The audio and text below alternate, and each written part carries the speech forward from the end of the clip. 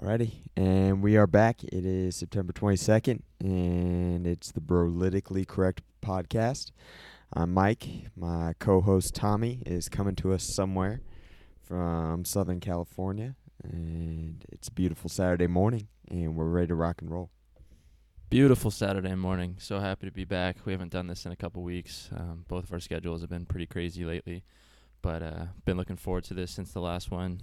Always nice to catch up with you, Mike, and talk about what's going on in our lives and the world pretty much. So excited to be here. Beautiful Saturday morning. Let's have some fun. Yeah, I'm always excited to do this. Always excited to talk to you. And got my morning off on a good foot. Woke up super early and headed out to a local track here that belongs to a university in Tacoma, Washington.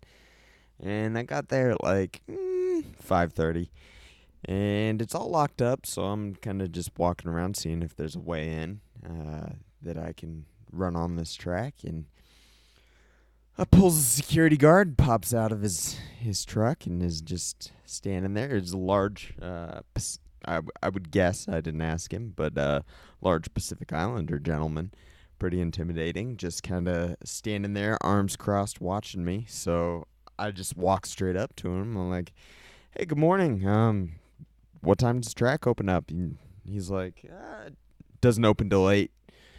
I'm like, "Okay, do you think maybe you could open it a little early, see if I could run?" He's like, "No."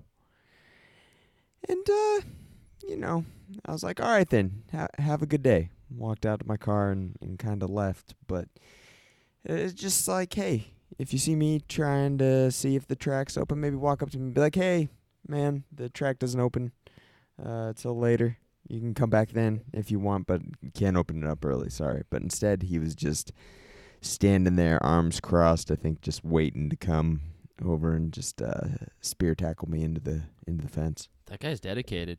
He likes his job a lot. Yeah.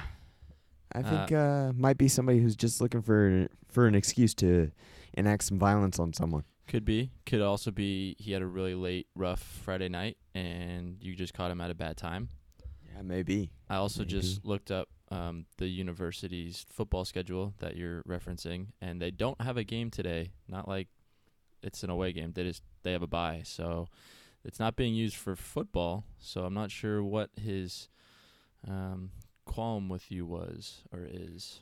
Yeah, don't get it. It's all right. I was able to find a nice middle school track that is open to the public at all hours from 6 a.m. until something. So I was able to get over there, get my run in.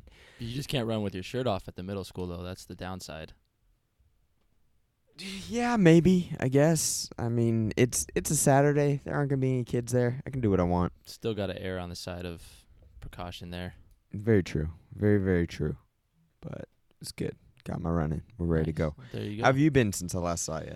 Really good, man. Really good. We just finished up my 4th week at the academy, fire academy, and I'm starting. I'm not there yet, but I'm starting to get to the point where I actually feel somewhat confident in like my skills on the drill yard. Yeah, I know, it's crazy. Obviously, still don't know anything, but it's nice to actually like have some confidence and be like, oh, I've done this before. There's some muscle memory there, and like even almost enjoy myself, dare I say that, and like actually look forward to some of the evolutions. And I didn't think I was going to get there my first couple weeks, but this was like the first week where I was like, all right, I think I kind of know what I'm doing.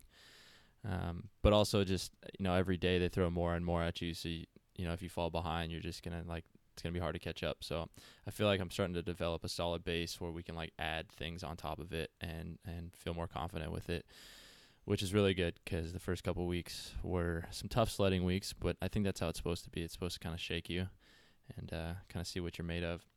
But I'm looking forward to it, learning more and, not getting comfortable, not getting complacent, just staying on the grind and just trying to get better every day. But just to reiterate, it is nice to actually feel somewhat confident in my skills since this is something that I've never done before. So that's good. Kind of takes some of the stress and anxiety out of it. Yeah, glad you're getting comfortable with things. I'm sure you're judging on the Tommy that I know, your personality is probably a lot like mine, and you don't like being mediocre, if not subpar at a skill. So the learning period can be a little frustrating at the beginning. Absolutely. But once you get a hang of it, you start rocking and rolling, you'll do fine. Yeah, I know you appreciate it. Yeah, I've always Shout just out to the Boss Root No 2 trainer. Oh yeah, big shout out to Boss Root. Maybe we can get him as a sponsor. I was able to get my 30-minute bottle of air to last 31 minutes after only like 16 minutes the first time. So, not a math guy, but I think that's like 200% increase or something like that. So, yeah, maybe Boss Rootin hit us up for some money. Yeah, Boss Rootin, baby. Which, I mean, apparently that should be impossible given your, lung condition, capacity, whatever. But I have no idea what you're referencing there. yeah, me neither, actually. But yeah, no, Boss, hit us up. Tommy can be one of your testimonials. I mean, Big time that's testimonial, front page that's testimonial. a 15-minute increase in how many weeks? Like 2. All due to the Boss Rootin O2 trainer, not due to the fact 100%. that Tommy got more psychologically comfortable with the fact of wearing a pack. Not Yeah. that. No, we won't divulge that other information just strictly because of no other variables involved. Science, data. Front page testimonial right there. Well, good stuff, man. And Yeah. I am I just finished my second week of the actual academy, going on the 4th week of my time as a paid firefighter. And, man, I got hired by the best department in Western Washington. Wow. Big time statement right there. I definitely think so. Wow. We just went into the academy and we were just head and shoulders, at least skills wise, above the rest of the departments. And, all the departments did a pre-academy period where they just did some skill sharpening. A lot of these people that were going in against, one of the guys actually has 20 years of volunteer fire experience. Wow. He'd been plugging away trying to get hired career for 20 years. That's like before playing getting in picked the up at minor age, leagues. like, yeah, That's like playing Yeah. in minor league baseball for 20 years and then making it to the major leagues. insane. So just shout out to him, the dedication, the perseverance, the ability to not get disheartened and just quit or give up or pursue another career path. I mean, Yeah. shout out to that dude. But, we have a lot of people who have a lot more experience than I do. I had just finished a recruit academy. I have no real fire experience, just the training aspect of it, of a recruit academy. That maybe wasn't the greatest recruit academy, but at least gave me some experience, some knowledge, and got to meet a lot of great people.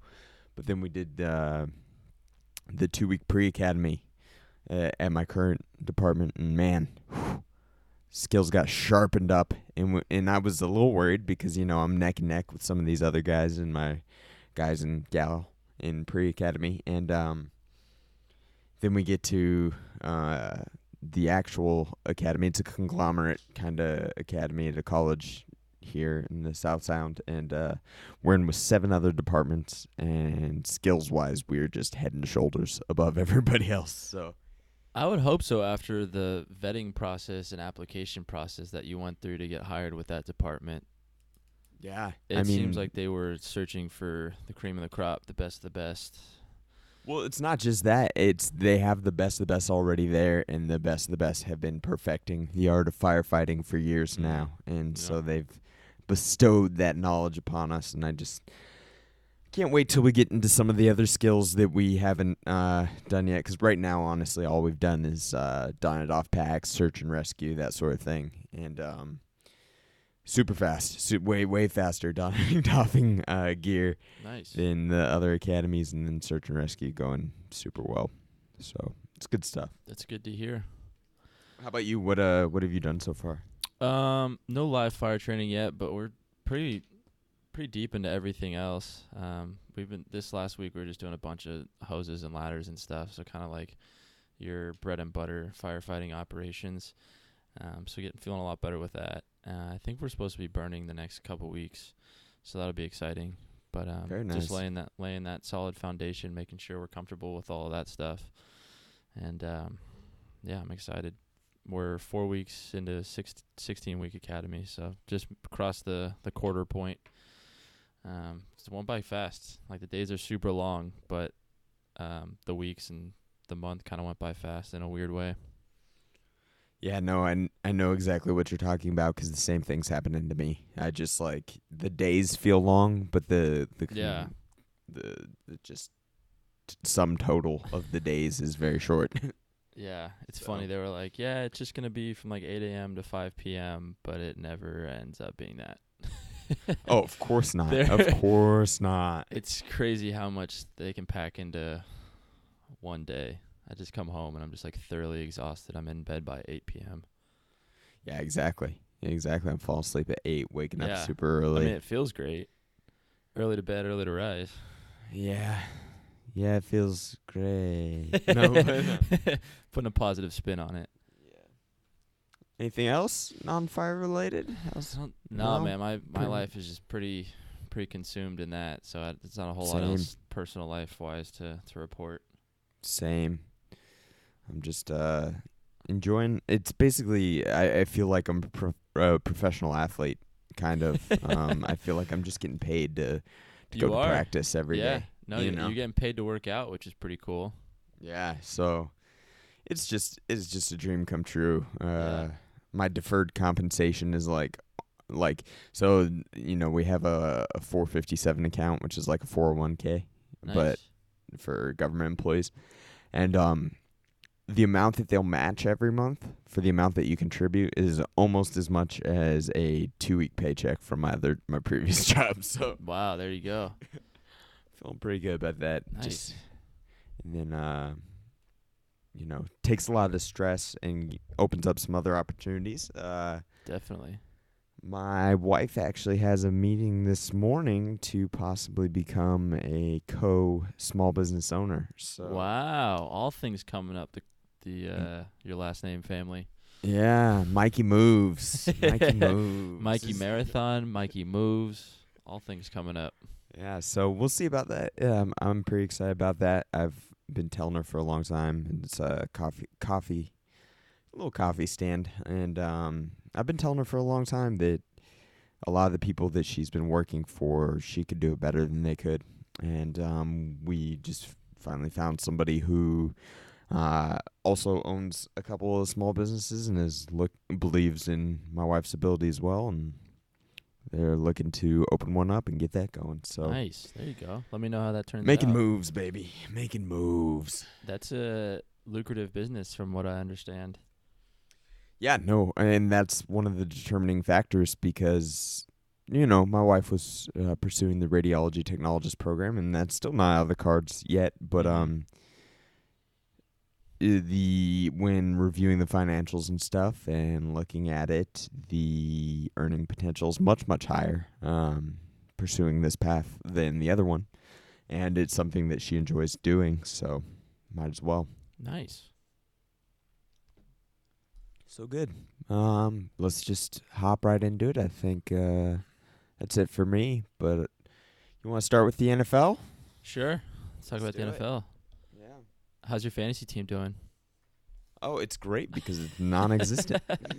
That's the worst. Nobody wants to hear How's about how's Tommy Football's fantasy team going? I'll just say up front that is there anything worse than somebody coming up to you and telling you about their fantasy team, or like, oh, I should have started this guy, or no, I just picked up this guy and he just had 39 points for me. Is there anything worse than like looking at other people's like children maybe, or like another person's like vacation scrapbook possibly? Yeah, photos. Yeah, Mhm. that's the worst.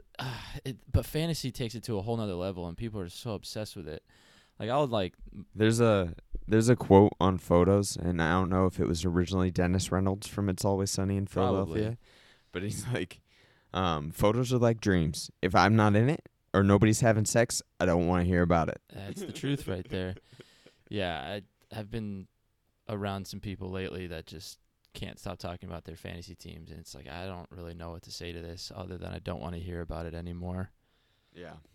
But so how's your team doing? Oh, I'll tell you everything you want to know about my team.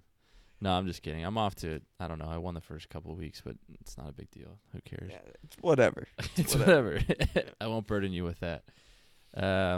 Did you watch this previous Thursday night game, the Jets-Browns? Baker Mayfield, baby. It's the Baker show. Yeah. That was exciting. That was who would have thought a Jets-Browns Thursday night game would have been captivating like that. I couldn't turn it off. I was like, I wanted to go to bed, but I had to see the outcome. Yeah, and it's a great story, Baker. It's an okay story.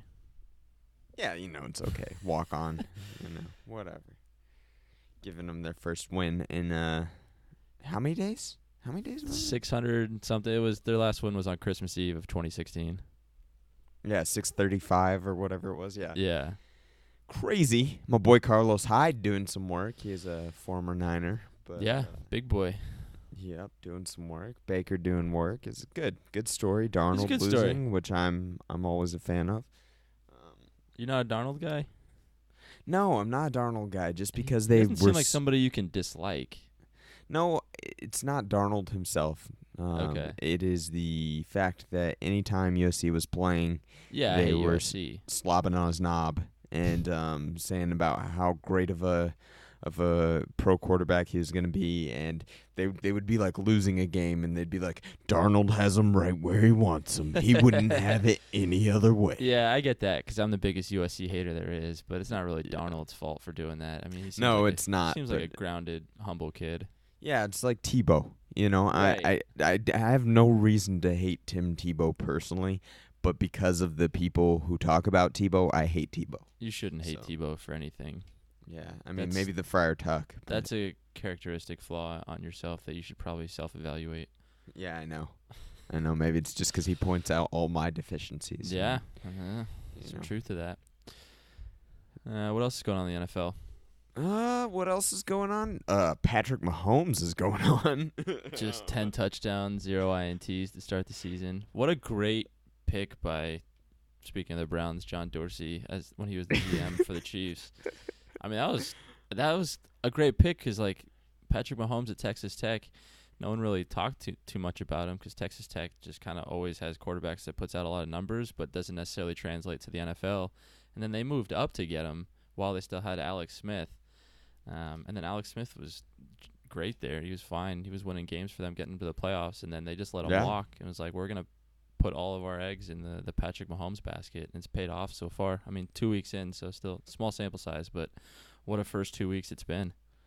Yeah, 69% completion percentage. Insane. Talk about a 10 fantasy touchdowns in 2 games. 10.5 yards per completion. They have a projected line on ESPN I'm looking at right now.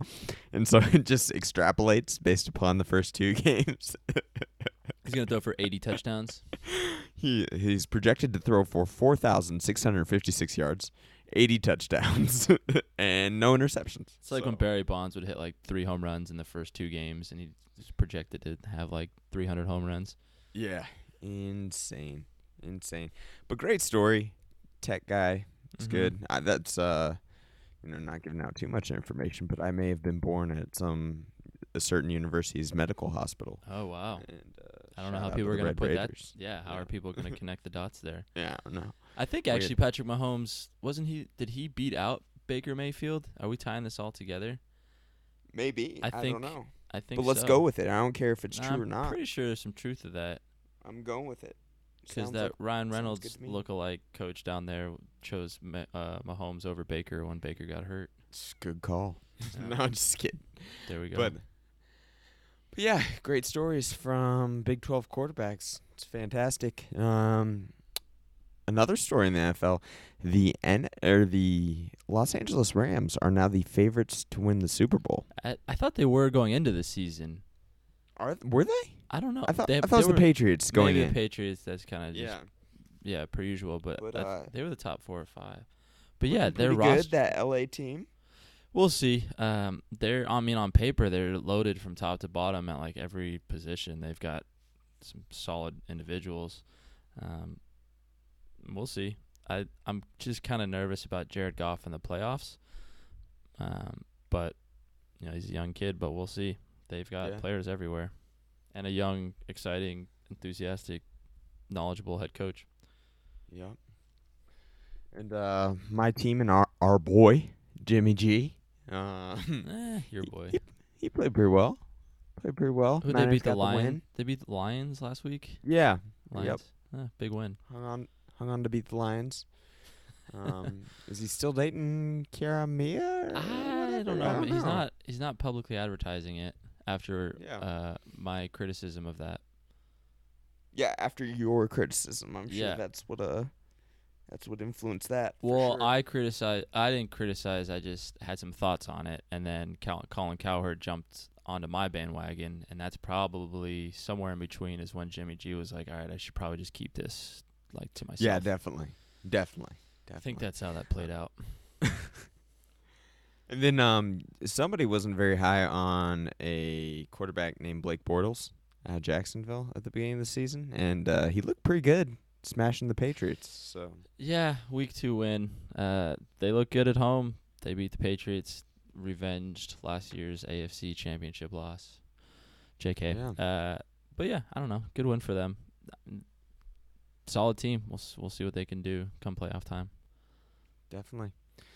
Did you see Anything else NFL wise? NFL kind of crosses over into other genres, but the Colin Kaepernick commercial, Nike sponsorship, and then the fact that Kaepernick, there are 2 reported teams that are very interested in him, the Raiders and the Patriots, reportedly. Can't confirm that. Yeah. Your thoughts on that? Your thoughts on the commercial itself, the Nike slogan, and Kaepernick's potential return to the NFL, and how is he going to fit a helmet onto his afro? Yeah, I support Kaepernick. You know, he's a former Niners guy. He's a guy who seems to be trying to do good things in the world, and is not. And we've talked about this on the podcast before on episodes that are not on iTunes, but They're in the cloud. you know, a guy who refused to sacrifice his morals for the dollar, and stood up for what he believed in, even though it might come at a cost to him personally. And just nothing but respect for that. And so, whatever helps him, whatever, furthers his or extends his platform so he can help get his message out there. And also, I just think he was skilled enough to play in the league and don't understand At why least be a backup. Yeah, exactly. The very At least be a backup. So, good on him. Good on Nike for, giving him some money so that way he can survive. I'm sure he's not doing terribly, But good on Nike for trying to make a moral statement. Everybody's trying to detract from this by saying, "Oh, but Nike uses, child labor in Indonesia or whatever it is." Yeah, so do a lot of other companies. I don't see anybody talking crap about that. Give them credit where it's due. Don't try to detract from this with that or the other thing, whatever. Yes, would it be more ideal if they didn't use labor in Indonesia or I think where's the other place they do? Indonesia, and I think Indonesia's the main one. Yeah, somewhere Southeast Asia. So, yeah. But good on them for the campaign ad, stuff like that. So, whatever. I thought the commercial was solid. It's a good commercial. Yeah, Nike always does well. Yeah, they have a good marketing department. Absolutely. Always does a good job. So shout out to Cap. Hopefully he gets picked up. It'd be great. Yeah. I'd like to see him back in the NFL at some level, whether it be starting or backup. I also just want to see the fans' reaction because it's going to be so polarizing. Probably some solid footage of fights in like the stands, which is always exciting. Yeah. Yeah, a lot of people with not as much melanin are going to be very upset by this if he gets picked up, and then the publicity that's going to get, he's going to be kneeling again. That's going to bring up the whole national anthem thing, or I guess staying in the locker room because you can no longer come out, right? So yeah, and I feel like I don't have the exact numbers on it, but I feel like a lot of the more high-profile military veterans that I've heard talk about Kaepernick are usually in support of him. Like, they don't agree necessarily with kneeling with the anthem, but they're like, well, you know, I fought for the right for him to have his opinion. So I found that interesting too. Absolutely. I mean, they're like, oh, it's anti-patriotic to support Kaepernick. But no, it's not, though, because the First Amendment is about allowing people to have a voice, even if you disagree with that Right. voice. And it's just,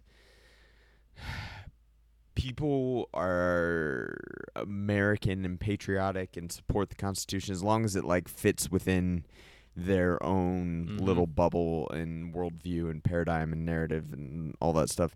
It's just like, you know, I saw some cartoon that was like, oh, I definitely support freedom of religion, you know, Christianity's under attack, and then they're like, well, what about for Muslims? And they're like, except for that, you know, Sharia Mhm. law, a little scary, don't want to have that. And it's like, a lot of people are supportive until they're not. You know, if it works for them, great, support it, be patriotic. But the true definition of a patriot is supporting those ideals and beliefs, even when it doesn't benefit you personally. So, Yep. whatever. Good. Did you watch, switching to the UFC, did you watch any of the Khabib McGregor press conference or catch any of the highlights of it? I did. I What'd watched you- the whole thing. Yeah. You watched the whole thing? Yeah. Good for you. Yeah. It was the video online that they put was like an hour 23. Oh, but yeah. The actual conference was only like 30 minutes. Right. So- Yeah, I was trying to watch it on YouTube yesterday, and it said it was like 90 minutes long, and then the first 30 minutes was like commercials and promotions for other things not related to the Yeah, press it conference. was almost like the first hour. The UFC's but, got to clean that up. It's ridiculous. Yeah. They just don't. Whatever. They just Yeah, we don't need to understand. do that. Anyways, the people press fast conference forward. itself, did you like it? Where do you rank it amongst McGregor's trash talking and press conferences? He did well with the material he had. What's You up know, with no fans there? See, it must be something because Connor threw a dolly or threw the monsters or whatever, liability, blah, blah, blah. But have the fans there. Come Right. on. That's who you know? pays for all of this. That's how everyone's going to get paid for this fight. And it may seem like And it's Connor's a wild man who's unhinged and unpredictable. he's But not really, actually. everything It's he does is calculated. it's a very, very promotion. calculated. You it's know? the WWE. Exactly. And it's just, I don't know. It's ridiculous. Dana's an idiot. And I love Connor for calling him out. And, you know, he turns as red as tomato right there. It's just like, I didn't get what I wanted to have the fucking fans here. No, I can't do a good accent. That was good. I'll give you that. Yeah, he's just like, you know, he's like, the fans are who I'm doing this for. Why are they not here? If they Right. wanted a war, we're going to give them a war. And they should be here to enjoy this. This is for them. He's like, I'm doing this bullshit, you know, presser. Yes. I have to travel To to New do York it. We're in City. a 20,000, you know, seat arena or however many thousand seats. And he's like, and it's empty. This is ridiculous. Yeah, that had to So- feel so weird because, like, I feel like McGregor feeds off the crowd, and did not have the Yeah, crowd he definitely there. does. Yeah. But also he feeds off of somebody who can kind of give it back to him a little bit. And Khabib, Right. just because his There's a language barrier, I think. Yeah, exactly. There's a bit of a language barrier, but Khabib is also just kind of a no-nonsense individual. You know, he's just like, Dagestani. I will smash him. And he's just like, you know, he's just like, and then Connor offers him a drink, and Khabib gets very serious because Khabib takes his Islam extremely seriously, and he's like, I don't drink, I never drink. You know, Yeah. got a little offended at that, I think, but you know, it was interesting. Connor tried, but you can only do so much. You know, it takes two to tango, and Khabib just has that little bit of a language barrier. Yeah. Interesting. How many bottles of proper 12 Irish whiskey have you pre-ordered? 0, but I want to get one. 0. That'd be awesome. I I think it's want to like give a- it a try. I was looking online. I think it's like a $20 bottle, so it's like a budget bottle. So you could totally get, I don't know, 4 or 5.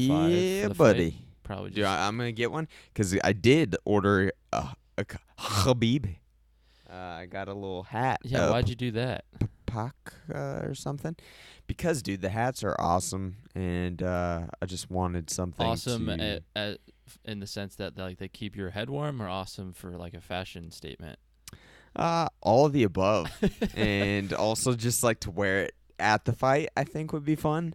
Are you going to the fight? Like, no, just like when I watch it. Party or something. Yeah. Okay, Yeah. gotcha. Yeah.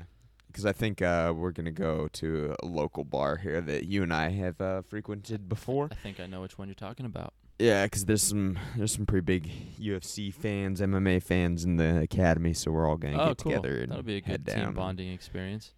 Yeah, exactly. So should be good. I'm excited for the fight. We've talked about before, kind of an unpredictable fight. Two guys who are very good in two different areas, and we'll see which one can have their way and enforce their will upon the other. So should be good. I'm kind of feeling like Conor will knock him out, but who knows? Wow. Maybe Conor's a little distracted by the proper You heard 12 it here and first. all that stuff. But every round starts standing, so there's that. Mystic Mike, you heard it here first. He is calling a first-round knockout by Mystic Mac. Yep. So I definitely think if you're going to bet on the fight, the value is in the underdog, no matter who it is, and it just so happens to be Conor in this scenario. So that's what I think. Speaking of picks, let's just give out our picks for the weekend. Oh man, we're here. I'm so nervous about those picks that I sent you the other day. So nervous. So Tommy and I are going to try out a pick-based segment. Actually, before we do that, let's just stay on the UFC a little bit. I'm getting distracted. I'm all over the place. I've had too much caffeine this morning. I'm excited. Shout out to Bang Energy. Shout out Bang Energy. Please send me a shipment. Just a couple crates of Bang Energy. Yes, definitely. Winco is apparently selling them for $1.50 a piece. I don't know if I have those around me actually. Shoot. So, but anyway, before we do that, let's stay on the UFC for a sec. Other big news that came out since the last time we did a podcast. Johnny Bones Jones. USADA came down with a ruling. It went to arbitration. He's only getting a 15-month suspension. He'll be eligible to fight again late October, it sounds like. So, your thoughts, Tommy, on Johnny Bones Jones coming back? My first thought is not directly related to John Jones. Is USADA, the United States Anti-Doping Agency, is that a real thing? And how do you know? Like, if so, real in what manner? Is there an actual establishment called USADA? Do they work? Where are they from? What kind of program are they running there? How do I know it's a real thing? Eddie Bravo throwing on the tinfoil hat early this morning. Yes. No, I get what you're saying, and apparently it is a non-profit, non-governmental 501 organization. The CEO is Travis Tiger. The Golden Snitch. No. The Golden Snitch. Here's something people get confused. I know he's not the head of it. Okay. He doesn't even work for USADA anymore. Oh. Is he WADA? The Golden Snitch works for the UFC. That's snitchy. He is a UFC employee who is the liaison, or whatever you want to call him, to USADA.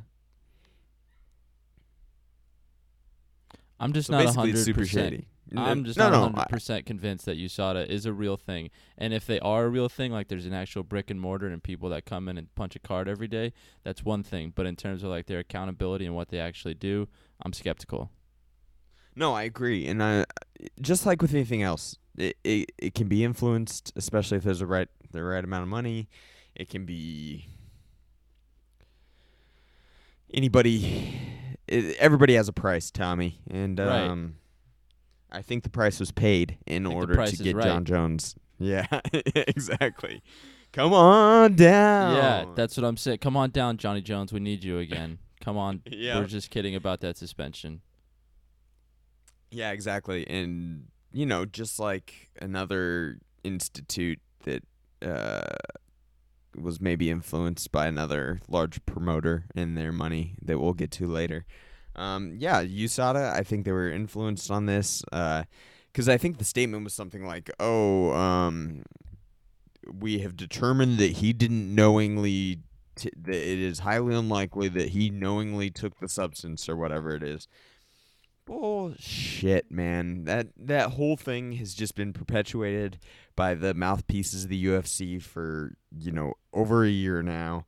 They've been saying that over and over again. They went to arbitration. It wasn't public. It was behind closed doors with the deal that they struck. And I don't know what it really was or how they came to their conclusions.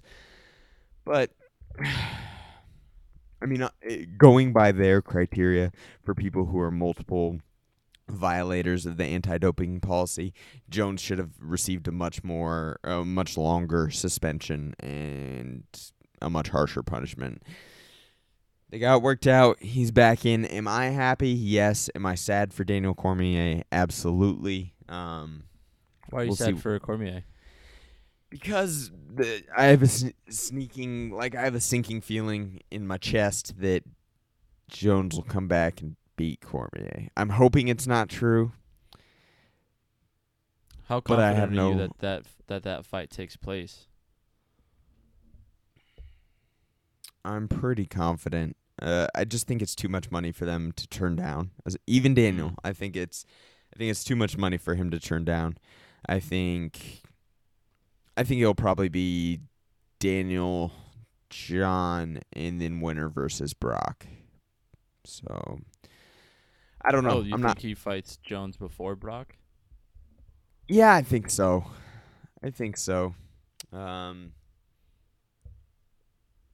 I just think the UFC hasn't always had Daniel Cormier's best interest at heart. I think the John Jones-Brock Lesnar fight is something that they want way more than the Daniel Cormier-Brock Lesnar fight. And I think that fight is ruined if Daniel Cormier beats John Jones or beats Brock Lesnar. Mm-hmm. So I don't think they're going to risk that. I think they're going to do Cormier-Jones and then winner versus Brock. Hopefully they do it at heavyweight, though, because I think Daniel Cormier's odds of beating John Jones are much higher at heavyweight, where he has more power, apparently. And so, if it's true that he has more knockout power at heavyweight, which it seems like he did when he slept Stipe, maybe he has a better chance, because it's not like he didn't hit John Jones in their previous fights. And if he has added power with the extra weight, he definitely has a better chance of winning. So, right on. Do you think that John Jones will fight at 205? Will he go up to heavyweight? What do you think he'll do? I think he'll probably have a warm-up fight first. I don't know who against. Ovens St. Pierre. Ovens Peru St. Pierre. Yeah, round 2. Round 2. Light heavyweight is such a mess right now that, there are a number of guys sitting in the top 10 that he could easily pick off. Let me just pull that up real quick. He could pick off, I could see them putting him against Volkan Ozdemir, Jan Blachowicz, I think that's how you pronounce it, Ilir Latifi, Jimmy Manoa, Corey Anderson. I think he'll be one of those guys in his first fight back, and then after that, they would match him up with Cormier. So we'll see. We will see. Do you want to talk about, if you're done with UFC, did you want to talk about Triple G Canelo? Absolutely. Let's go with your thoughts first.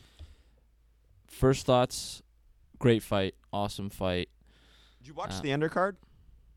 No. I saw highlights of, I feel like everyone scored like first round knockouts. That's why the pay-per-view was all screwed up. They had to wait like an hour and a half for the main event to come on at 8 p.m. Pacific time. Yeah. So it was Chocolatito got a 5th round knockout. And then Lemieux had a first or second round knockout. Mm-hmm. And then Jaime Munguia had a third round knockout. It messed up the timing of it all. Yeah, they had like an hour and 30 minutes to kill. Yeah, I saw like Max Kellerman just like going over this structure of a boxing glove. It was weird. They were just running out of stuff to talk about. Yeah, it was really dumb how they did that. And I don't know, whatever. It's you kind can of space tough, out I the guess. fights in between. If you I get the guess knockout. I don't. It's kind of surprising that doesn't happen more often when you think about it. Just Yeah, you just don't know how long a fight's gonna last. It could last a minute or like an hour. very, very true. Very, very true. So, But- when we finally got to the main event, what'd you think? Amazing. So glad that I was able to watch it live. Just two warriors going at it. Just two great examples of the sweet science of boxing. And I was rooting for Canelo. I don't have anything against Triple G. I like Triple G. Obviously a great boxer, one of the best of our generation. But I was rooting for Canelo. I've been a Canelo fan for a while. So was I biased?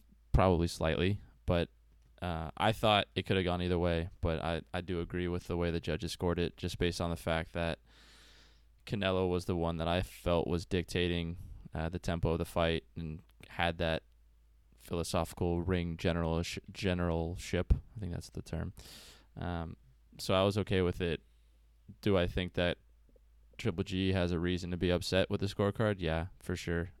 Obviously, based off the first fight as well, he got screwed on that card. But I wouldn't hate a trilogy, even though it's technically not 1-1. But just a great night of boxing. Just really happy I was able to watch it. Your thoughts? So let me ask you this. What's up? Well, first off, let me just say, it was a fantastic fight. Probably the fight of the year, at least from what I've watched in boxing. Absolutely. I mean, yeah, just because of the magnitude and also the high level of skill involved. Yep. And the build up action, to it and the stuff that's happened in the past. all that. It's just fantastic. Fantastic in every element that it takes to make a great fight. It delivered on. Like we said, undercard. They specifically made a bunch of mismatches on the undercard to try and get a bunch of knockouts.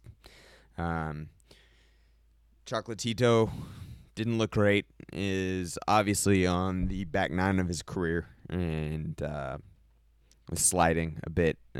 Struggled against a guy who really hadn't. He's ranked about 12th in the world, but I'm not even sure that's a legit ranking. He's also on the downslide. But got the knockout. I'm glad because he's somebody that I've watched for a long time, and I'm just, it makes me sad that he has to keep fighting because he doesn't have the financial security that he wants. But I'm glad he was able to get the win. And then Jaime Munguia kind of struggled in his last fight, and we were gonna see if he made any changes coming into this fight. He didn't, but his opponent was of a level that he was still able to get him out of there pretty early. Still think he's going to struggle when he gets to some of the top fighters at 154. A lot of guys will give him trouble. I'd like to see him against Austin Trout or somebody and see how he does. Lemieux does what Lemieux does. He crushes cans, baby. And Hey, took Tommy's much- advice. Right. So how much of his purse do I get? Like 30%? How much of his hair got cut off? The A- percentage of hair length he lost is equal to the amount you get from his purse. So I get 85% of his purse. Probably, yes. So like 1.75 million. I'll take it. Done. Yeah, Spike O'Sullivan just had no business being in there with him. A guy who's not a great boxer. Neither is Lemieux, but Lemieux has a ton of power. Yes, he does. Is just ridiculous the amount of power that dude has, and able to get him out of there real quick. And it's part of the reason he has so much power. Did you see how much he rehydrated to? He gained like 12 pounds. No, he gained 19 pounds. Jeez. 179 he Holy rehydrated cow.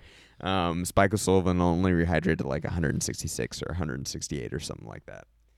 So crazy amount of weight gain there for Lemieux. But hey, if you're allowed to do it, Yeah. he's playing within the confines of the rules, and he made weight, so it is what it is. I mean, that's probably what he walks around at, though, right? He just had such a big time weight cut. Yeah, exactly. That's He's just a big guy.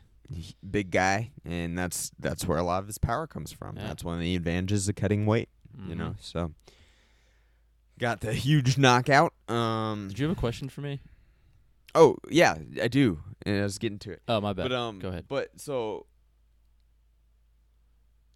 excellent fight. I don't want to take anything away from either of these fighters. Canelo basically reinvented himself. Basically completely reinvented Canelo Alvarez and came out fighting a style that we'd never really seen him fight before, and was able to do it successfully. You know, he was on the front foot. He was pushing Triple G back when it was the exact opposite in the last fight. Very impressive for Canelo to come out and employ that strategy and do it well. Looked like he had improved cardio from all his other fights before, honestly. Still kind of faded a little bit late. So my question to you is, rounds 1 through 8, do you think Canelo won how many of those rounds? 1 through 8? 4 or 5. 4 or 5, okay. Now rounds 9 through 12, how many do you think Triple G won? 9 through 12. 9 through 12. So 2 or 3. He hurt him in 9 or 10. I can't remember which one. Yeah. I think he won 2 or 3 of rounds 9 through 12. Okay. So 2 or 3, 9 through 12. Canelo won. I'm just saying. So with the numbers add up, I think the most lenient scorecard you can give to Canelo is a draw, in my opinion. Yeah. Just like last fight. The most lenient scorecard I think you can give to Golovkin is winning by 2, maybe 3 rounds. I think it just goes back to that theory that, like, are you judging?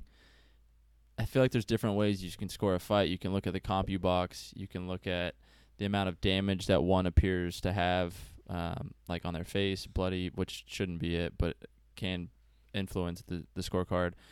You can look at just the way that the fight is being, like the tempo of it and who's dictating that tempo. So I think there's a lot of factors that go into it that might not necessarily show up on like a stat sheet. Definitely. There's so many variables that can influence it. There's one bone I have to pick with the scoring, and you had said the word, is ring generalship. Yeah. I get ring generalship. I get that. I get controlling the pace and tempo of the fight. But if you are just moving forward and eating a shit ton of jabs to your face, but if the jabs that is not ring generalship. But if the jabs don't like hurt you at all and you can still walk through them, like I could throw a jab and hit Canelo 200 times. Well, I don't know if that actually lands, but like just theoretically, if I hit Canelo 200 times with a jab, I don't think he would even blink once. I don't think I would inflict any damage. So, he was landing. But you can't say no damage, and Canelo just walking forward isn't doing any damage to Triple G, whereas the jabs are doing some damage. But in the first fight, Triple G was the one stalking his prey and walking Canelo down. True, but the difference is in both fights, Triple G outlanded Canelo. Outlanded, but at how much damage was inflicted? Well, who are we to say? The only person who was hurt in that fight was Canelo. Maybe. How do we know? No, he was definitely hurt in that 10th round, I think. He was wobbled. He got wobbled for a second. Yeah, for like 3 seconds. He got his equilibrium But back. was Triple G ever wobbled in that fight? It's hard to say with that Soviet block's bone structure. So, but he did have he was the he first one to have the cut over his right eye, I think. He was the first one to show blood. Cuts to me are not indicative of damage, and because you're right. cuts are also an accumulation of like the scar tissue buildup of a long career. Whereas Canelo's 28, Triple G's 36. Right, Nate Diaz, if you like sneeze on Nate Diaz, he'll start bleeding out of his orbital bones. Yeah, exactly. Right, so but it does have some influence. Cuts are not always indicative to me of damage, though. What's indicative to me of damage? I mean, something landed to get a cut open. Are the weebly wobblies? Weebly wobblies is legit. Yeah, and he was. That's what's. And not only that, but holding. So Canelo True. was not holding in rounds 1 through 8, 1 through 7. He did down the stretch. I'll give you that. Yeah, and so we have a clear-cut moment in time, however small it may be, that Triple G hurt Canelo, hurt him. Yeah. We can't honestly say that we know that Triple G was hurt at any one point in the fight by Canelo. We can say that Triple G consistently outlanded Canelo throughout the fight. He landed more, but his percentage wasn't as high. So does that factor in? See, I don't really care about percentage because It's like more if you efficient, can, it's more if- effective. Well, efficient. efficient, sure, but effective we can't really say. The more effective was the person who got hurt the most. You know what I'm saying? Like When Canelo got wobbled for that 3 to 5 second, it felt like a while. But when he was wobbled before he got, I thought that was going to be the deciding factor. If nothing else serious happened, and I don't think anything else seriously happened after that moment, I thought that was going to be the deciding factor, and that's what would win the scorecard. yeah, I agree. And it's like, so you're saying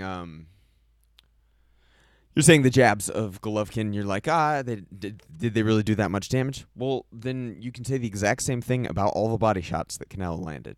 Because Triple G not only didn't slow down later in the fight because of the body shots, he increased his pace later in the fight, and Canelo was the one slowing down. I thought there were some rounds where Triple G was slow to get off of his stool and wasn't exactly feeling that hot in his corner. No, I agree, but I would say those were the earlier rounds. Like rounds 4 through 8. Yeah, exactly. 4 through 8, and then I feel like he came on stronger later. Yeah, he definitely finished stronger than I anticipated. He got a second win that you rarely see. Well, I think his second win coincided with Canelo kind of gassing a little bit and then getting hurt. True. You know? Yeah. So, I don't know. It just, to me, in my opinion, you could maybe score that fight a draw or you score it for Triple G. I don't see a scenario where you could score that fight for Canelo. Now, that being said, I didn't rewatch the fight, and I need to rewatch it without commentary because that can also bias you. But, I mean, it depends on who you were listening to because Max was super high on Canelo early, was kind of down on him late. Roy Jones Jr. was saying throughout the fight that as long as Canelo's coming forward, they're going to give him the fight, all this stuff. I think there's 2 fights in a row where Golovkin, you err on the side of Golovkin. The fight mostly went to Golovkin. That in 2 fights in a row where he's gotten screwed. I think after the first fight, you and I were talking about if there's this bias, whether it's known or conscious or subconscious when you're watching a Triple G fight, that if he doesn't just brutally knock somebody out, then there's no way that he won the fight because he's built up this reputation of just absolutely dominating his opponent. So because he's going into these 12-round battles and it's kind of back and forth and it's a tight fight, that there's no way Triple G won because when he wins, he just obliterates people and knocks people out. So it's almost possibly working against him, the fact that he's going deep into these fights that are tactical and it's back and forth. Yeah, or even if the fact that and this is what was said by Max early on, the fact that Triple G was on the back foot. Yeah, we haven't seen that ever. Not one time in Triple G's career was he on the back foot for the majority of the fight. That's what I was saying earlier, man. I think that influences the judges a lot, whether it's right or wrong, whether that means anything or not. I think that does influence the judge to some degree. I agree, but then that means that the judges are fucking dum-dums. I think we've stated that many times before this fight and regarding other sports and other fights, I think. Because here's the way I looked at it, and maybe I have my own subconscious biases because Canelo Alvaroids, and his tainted taco supplements, Easy. or the fact that he beat up some boxer because he was talking to his girlfriend or whatever and almost beat him to death, or the fact that I just don't like gingers, fuck gingers, well, hot take. They're soulless subhumans. So just kidding. I love you, Kate Mara, and me too. Don't hit me up, but hit me up. Faye Reagan. Yeah. Favorite? Oh, yeah. Okay. Yeah.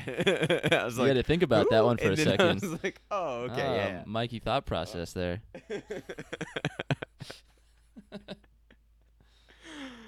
Shout out Pornhub, sponsor us. Sure. But so Yeah. Where was I? I got Yeah, that'll throw you distracted. off. I'm sure you did get distracted there. Here's what I was going to say. So the thing that they were like, put Golovkin on the back foot. He's obviously losing the fight because we haven't seen Golovkin on the back foot. No, what impressed me is that Canelo Alvarez completely reinvented himself and did something that he's never done before and did it very well. And Golovkin still won, in my opinion. You know what I'm saying? Mhm. Like that's what I see. And it's because Golovkin was landing more shots. I mean, like, you can say, oh, this person landed the harder shots or that person landed the harder shots. But you can't really say that because only the fighter really knows how much they got hurt by a shot. You know what I'm saying? Yeah, absolutely. But the fighter's never going to admit that. Exactly. So the only time that we can say that somebody obviously landed the harder shots are when they get wobbled, to me. Yeah, I don't know. that's hard. You can't hide that. Like, any casual Yeah. fan at home can see when somebody's wobbled. Yeah, exactly. Or when somebody's grabbing. And you know who didn't grab? Golovkin didn't grab, like, at all in the entire fight. It was Mhm. Canelo consistently grabbing late and holding late and just trying to avoid certain situations, which is a strategy for sure. But when you're not doing it throughout the fight, it appears to me as an outside observer that yeah. you're doing it because you're in a bad situation. It's like the prevent defense. It's like, well, I don't know Yeah. if I can handle this right now. We got to, like, pull it back. Whereas somebody like Mayweather or somebody like Klitschko, who uses it throughout the fight, and is just a consistent part of their strategy. Like, Klitschko would just throw a 1-2 and then grab afterwards, so that way you can counter, you know. And then they break and 1-2 grab. Okay, break 1-2 grab. Yeah. You know, it's just like part of his strategy, and that's what he does the whole time. When you don't have that as part of your entire strategy, and you just use it in certain parts of the fight, it makes it look like you're in trouble, and that may be me being an idiot, but No, that's he a also fair point. wobbled on his I legs. think that's something that needs to be considered for sure. But either way, great fight. Makes me extremely sad for Triple G because he's 36 years old. Maybe 37 now. How big of an influence do you think it is that they didn't want to give the fight to Triple G because he's on his way out, and Canelo still has, like, I think that was a 6 huge to 10 influence. Yeah, 6 to 10 Huge good years. influence. And not only that, but Canelo is the only thing keeping Golden Boy Promotions financially viable. Literally. So, What about your boy Danny Garcia or Ryan Garcia? yeah, Ryan Garcia. That's what I said since day one. Yeah, unfortunately, it appears that all the young prospects that Golden Boy has invested a lot of their future into, Ryan Garcia, Jaime Munguia, they're both looking like also Rands. You know, they're like not. They're both young. They still have time to improve, so anything can happen. But they both kind of got to the upper echelon of fighters, struggled a bit, had another fight to be able to show improvement, and showed none. So that's not good for Golden Boy going forward. Ryan Garcia's still undefeated, isn't he? But he hasn't fought anybody. As is Jaime Munguia. Yeah, they're both undefeated, and Jaime has a title. He won it off of Saddam Ali, knocked him out after Ali had won it off of Miguel Cotto. Is Garcia gonna fight Gervonta Davis? For his health and safety, I hope not. I was just thinking about that. That would not be good for Golden Boy Promotions. Gervonta would destroy him. They should avoid that fight as Destroy much as him. possible. I mean, honestly, They might have Ryan to just Garcia needs a lot of just kind of gimme fights for him to improve. For another, like, 5 Um, years. He's another guy who I think, for 5. Yeah, seriously though. No, I wasn't kidding. And he needs somebody else training him besides his dad if he can't make improvements under his dad. And they kind of did that with Munguia. They brought in Oscar De La Hoya's trainer because he was primarily trained by his father before this. They had the fight where he struggled a little bit, so they tried to bring in somebody else to mix it up. He still hasn't made the changes, so I don't know if that's just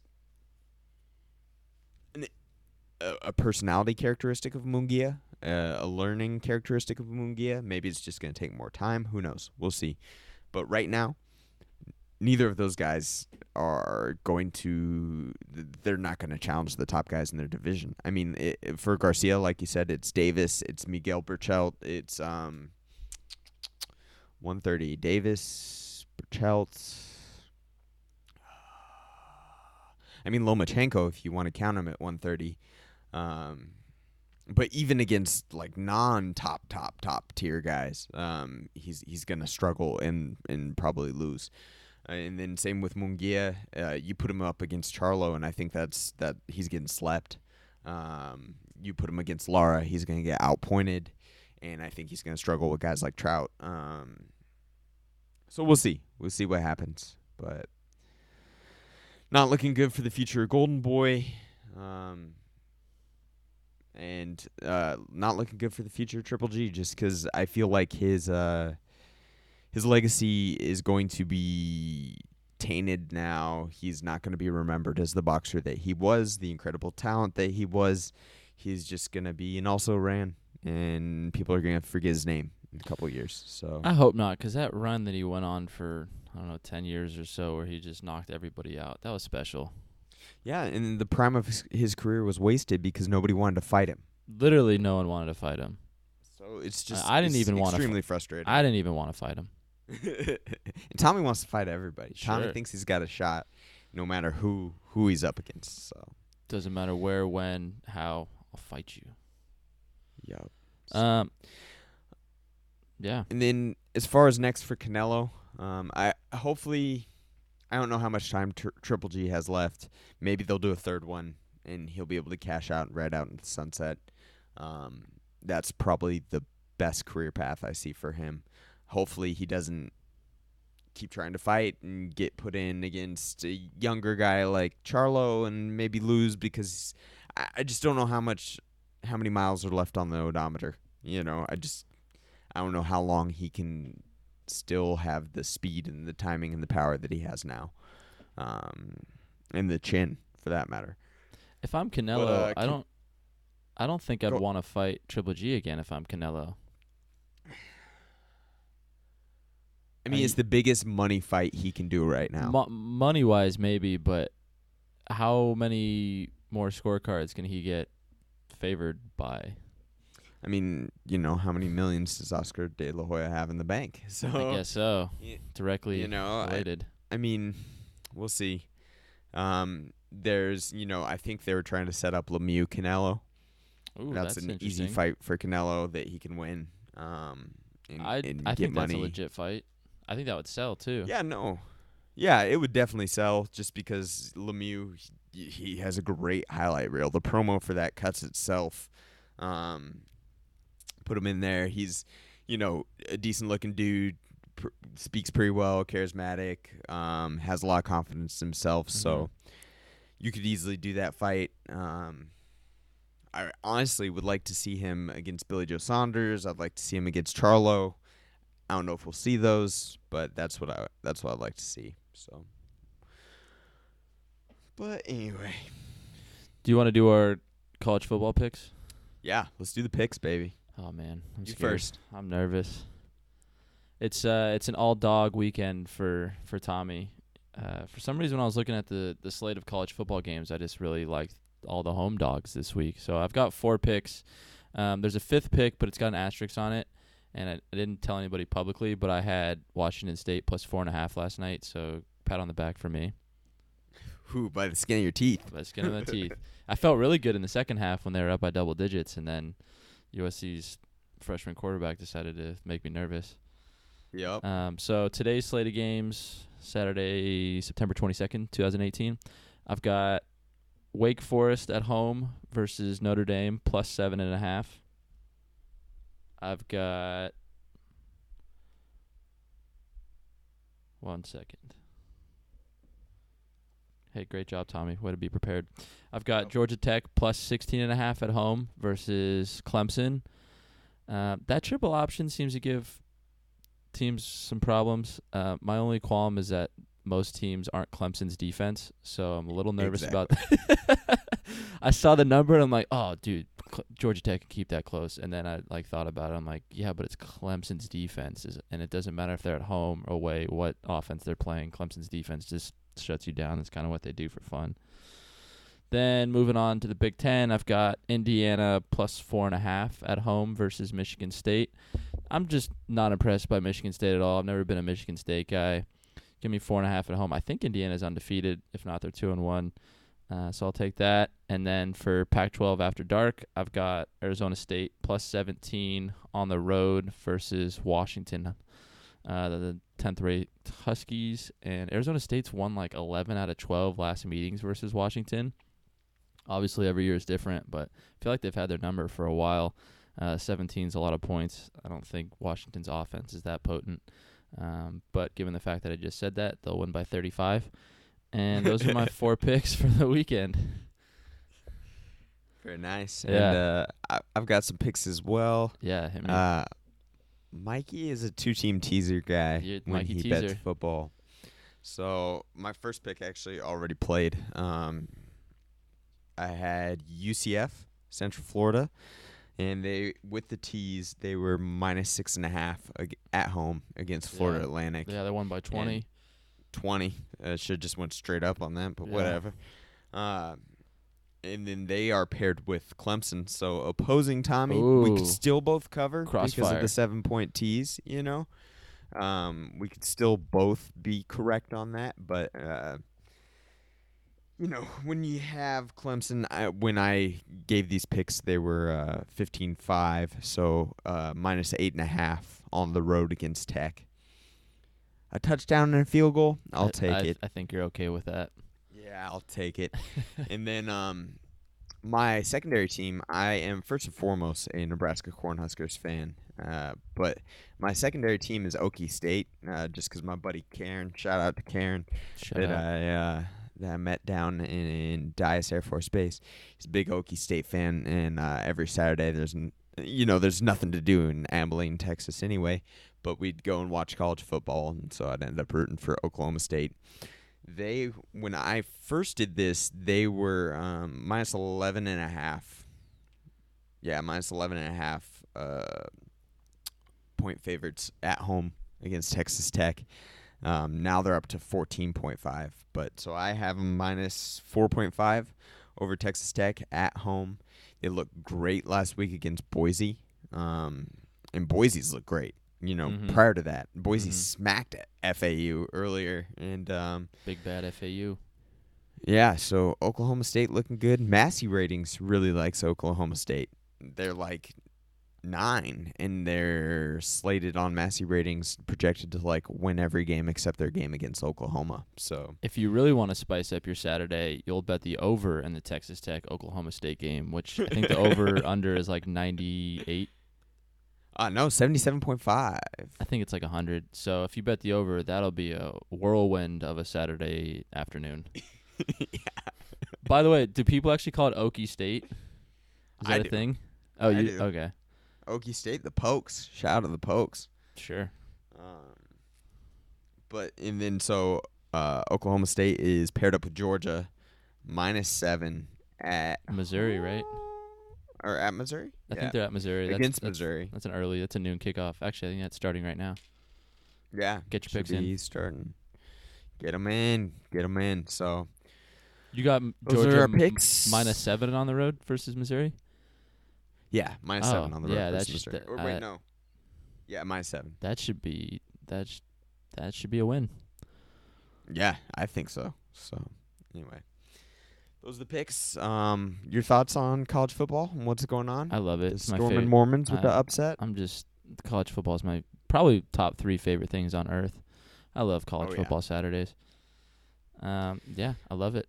I don't really have like a particular solid team I root for every year. I've got like coaches and players that I root for, but just one of my favorite things to do is on like a Monday or a Tuesday is just look at whatever sporting app you use and just look at the full slate for the Saturday games and just looking at all the matchups. Oh, so good. Like that and looking at like the brackets in March, just so much fun. So exhilarating. And bowl matchups when the bowls come out in like early December. Oh, that's the best. Yeah, and it's much more enjoyable than NFL for me. NFL, simply because Every game means something. Right. So Like, I like the NFL. I watch it obviously all the time, but college football is sacred to me. Yep. And today also marks the return of Urban Meyer. Yikes. Yep. So Yikes. They seem to be the doing short-lived suspension. Yeah. The brutal iron fist of the Ohio State chairmans and whatever they got going there came down hard. They didn't seem to really miss a beat without old Urban. Yep. That was an impressive win down it. I was gonna say that was an impressive win versus TCU on the road last week, overcoming some adversity down early Oh, definitely. in a hostile environment. But I'm sure, They'll kick it up a notch. I'm sure people had earpieces in. I'm sure Urban Oh, Meyer, while suspended. Are you saying was- Urban Meyer would skirt the rules to try to win, to try to gain a competitive advantage? No. Can't believe you would accuse him of such things as that. Not my Urban, not the Urban that I know. The cardiac kid, Urban Meyer. Yeah. Yikes. What's the spread on the Tulane Ohio State game? That's got to be minus 64. I have no idea. Maybe they Jesus. didn't even drop a line. Jesus. Shout out Tulane. Hope 37. Hope nobody gets hurt. Yeah, Oh, 37. how about this? How about Alabama is hosting number 22 undefeated? No, not undefeated. Rather 2-1 undefeated Texas A&M at home, and they're like minus 26-point favorites. That's insane. Yeah, I was going to bring that up as well. Tommy had made the claim that, is this the best Alabama team that Nick Saban has had? I'm upping it. This is the greatest college football team ever assembled. Dude, they look good. I don't think they're gonna win a game by less than 10 points this season. Yeah. In I a- mean, in a- they just look phenomenal. I don't find a weak point for me, please. They have No. the only thing that the criticism that I felt like I heard about Alabama is that they had an inexperienced secondary, not a bad secondary, an inexperienced, which just means we haven't actually seen them play yet. So far, There you go. they've passed with flying colors. Yeah, seriously. I think They LSU have will looked give them like problems. juggernauts. Yeah. I mean, LSU, Auburn, those are, they're going to have tough matchups in the SEC, obviously, but yikes. Gosh, that quarterback is good. Yeah, he may upset Kyler Murray for the Heisman. I'm not ready to admit that yet. I'm still a Kyler Murray fan. They're still on the Kyler Murray for Heisman campaign. Yeah, until they run up against Oklahoma State. What? I mean, they'll score 56 points. They'll probably give up 57, but they'll score points. Yeah, I love Big 12 football. Oh, it's just so it's fun. a riot. Just so many blown coverages, so many 85-yard 3-yard slant routes for an 85-yard touchdown. I think every Big 12 defensive player has some type of bounty gate for overs or something. Something. Yeah, I love it. It's good. But staying on college football, did you see the results of the Maryland investigation? I did, exactly as I believe we predicted about a month ago, if not earlier, that Maryland the training staff, medical staff was found culpable for the death of McNair, the young student athlete who died back in May. Just another tragic chapter in a very sad book. Yeah, and I didn't see they found culpable, but what's gonna happen? What comes from this? Oh, you didn't see the report that came out? No, I saw the report, but Oh, my I'm bad. saying what's going to happen? Regarding the head Coach coach, get the training fired? staff, Are they he's held still- accountable for he's- millions of dollars? Are they? I guess the coach is still on administrative leave, whatever that means. So Just kidding. nothing is happening. Just It what are sounds the like they're consequences? just trending water until this blows over, and then they can pretend like it never happened. Yeah, I mean, if you're the family, does that automatically mean you get how many millions of dollars? I hope they're handsomely compensated, but that doesn't bring back the loss of a child Yeah, not at all. or any type of prevention to make sure that this doesn't happen again. Yeah. Does the entire coaching staff get fired? Absolutely not. Did you see Maryland beat Texas to start the season? I did, but then I saw them get smacked by Temple. That's all right. They beat Texas, so everybody can stay on staff and on payroll. Yeah, it's sickening. It They is. basically kill the kid, get away with it, and that's what I was going to talk about as well. Justice system is fucked up, man. No jurisprudence. Yeah, Did you for know the rich did you and know that- well connected, the justice system works completely differently than it does for normal people, or non-white people, or even look at the Connor situation where he throws that dolly, people get cut up and everything. Oh, cool, you're good to go. You time served, or whatever it was, and if that was somebody else who threw a dolly through, like, say, the window of a store or at a car and cut somebody up, they're doing time, and they're going to come out a hardened criminal. And it's just the justice system for the poor, or even just like the lower middle class or minorities, is just completely different than it is for well-connected people with lots of money. So Agreed. it's just very strange. Very, very strange. I've added jurisprudence to my language lexicon. Pretty happy Okay. with it. Yeah. Yeah. Big news coming out of my camp. Yeah, you just gotta find opportunities in which to insert it. I Which you thro- did well there. Yeah, I so. throw it around a lot. I don't always use it where it's applicable, but most people just go with it, I think, or just probably mumble something underneath their breath, but I like Yeah. throwing it out there. Yeah, they're like, good on you, think- Tommy. Beautiful. Yeah, Beautiful. that's not how that word works, but at least you said it right. Hey, yeah, good for you. Oh, man. Yeah. So I think that's all I have for college football. Yeah, we went pretty deep there. Yeah. Any other sports-related things? You still paying attention to baseball, or? I'm paying attention to the NL West race because my beloved Dodgers are coming down to the wire. I think our magic number is 8 or somewhere around there. Against Yeah. the Rockies are right on our heels. So that's coming down to the wire. The Dodgers lost last night and the Rockies won. And we lost at home to the Padres, which is not ideal when you're coming down the stretch and trying to clinch a division. Yeah. So I wish they could just take care of business, but because they're the Dodgers, they're just going to try to rip my heart out and spit it back out and do whatever to me. So that's what I'm paying attention to. I'm kind of just ready for the playoffs to get here already, as I'm sure all the players are as well after such a long season. But loosely following the MLB right now. Yeah, for me, MLB doesn't matter until the playoffs at all. Until October. Like, I don't even bother watching. The month of September, I feel like they could just scoot up the playoffs a month. Because, once football starts, how much are people really paying attention to the MLB once college and NFL starts? Until the playoffs start, rather. Because at least the playoffs get some ratings. But Yeah, the last month is brutal. definitely. Especially if you're a team that's been, out of the race for, 2 months.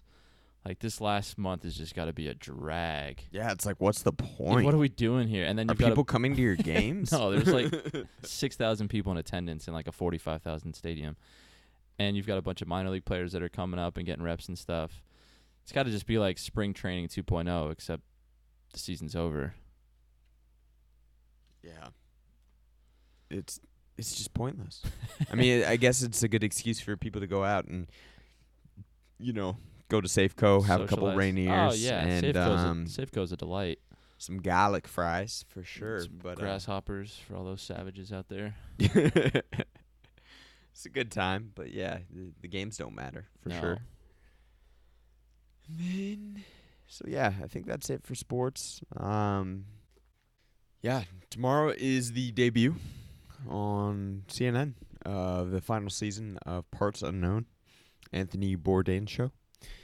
And yeah, so my wife and I were watching, I think we saw that.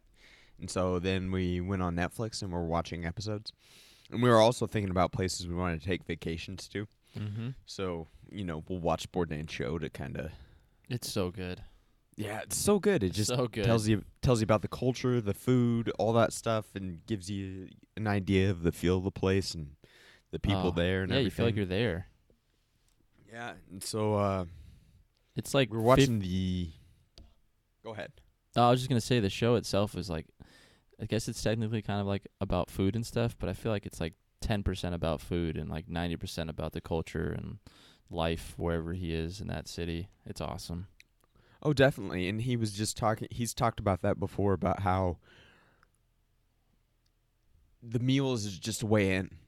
You know, it's a way in. It allows Mhm. people to open up because when you sit down and have a meal with somebody, they're going to be telling you about their life and It's very their intimate. family. And yeah, exactly.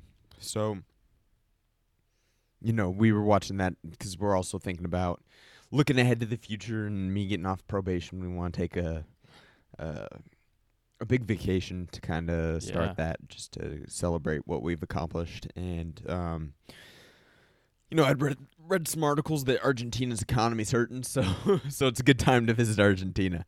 But we popped on Yeah. Bourdain's Buenos Aires episode of Parts Unknown, and man, it's a little rough watching the show post his suicide. And you know, you don't want to assume stuff or presume to know the internal thoughts of Anthony Bourdain. Mhm. But this Buenos Aires episode specifically, because apparently Buenos Aires has a reputation of loving sadness, and kind of a lot of people go to therapy and stuff. And so there's the segment where Bourdain is kind of sitting down with a therapist and kind of mocking the idea of therapy. And he says some things that are pretty kind of shake you in light of the suicide. Mhm. I feel like he's It's definitely. yeah, he was talking about how his life is depressingly lonely. That's what I was gonna say. He Yeah. just seems like a lonely individual. No matter how many people are around him, Mm-hmm. that doesn't necessarily mean anything. I feel like he was just so lonely in his own head and thoughts and just the way he views the world. And He's things he's and talking about traveling 200 days a year, and he's Mhm. sitting down on the couch. And he's describing a recurring dream he has with the therapist about he's in this old Victorian hotel with all these rooms, and he can't leave. And he tries to remember how to go home, and he can't remember where it is. Jeez, that's depressing. Yeah, and just like in light of everything that happened, in light of the, you know, I feel like a greater connection to Bourdain because I've seen him sit down with people and, you know, do things that I want to do, and kind of he opens up and is very honest about his own life. It's just rough to hear those things post, and he's talking about how he's terrible at communicating with people he cares most about. He's talking about how he liked to do just like normal mundane things because early in his life and even now he doesn't really get an opportunity to do that. How he likes just like cooking in his backyard for family and stuff like that. And it's just rough looking back and watching the episode, knowing how that situation ends. Just tough, but I definitely want to watch his last season. It's such a good show. It's a great show. It just makes me like happy and like comfortable and just, I don't know. It's a great show. It makes me want to go. Makes me want to go everywhere that he went, even if I didn't have any previous wanting to go there. He just makes it seem such like a desirable place to go. Yeah. Yeah, and it just really gives you a real picture of the people there and the culture there, and it humanizes them, Yes. which is the biggest thing because Yeah. I feel like a lot of times in the U.S. or wherever, you know, we can look at people in other places and dehumanize them because we feel like they're so different than we are. Yep. When in reality, we have a lot of the same hopes and aspirations, and you know, we show love the same way, and we enjoy our downtime the same way, and it just makes you feel more connected to humans in general which I feel is becoming more and more important as we become increasingly isolated. So I'm with you, man. That's just a tragic story, obviously. Did you want to talk about Mac Miller at all? I was just going to go into that. I was going to stay on it. Yeah, kind of along the same lines.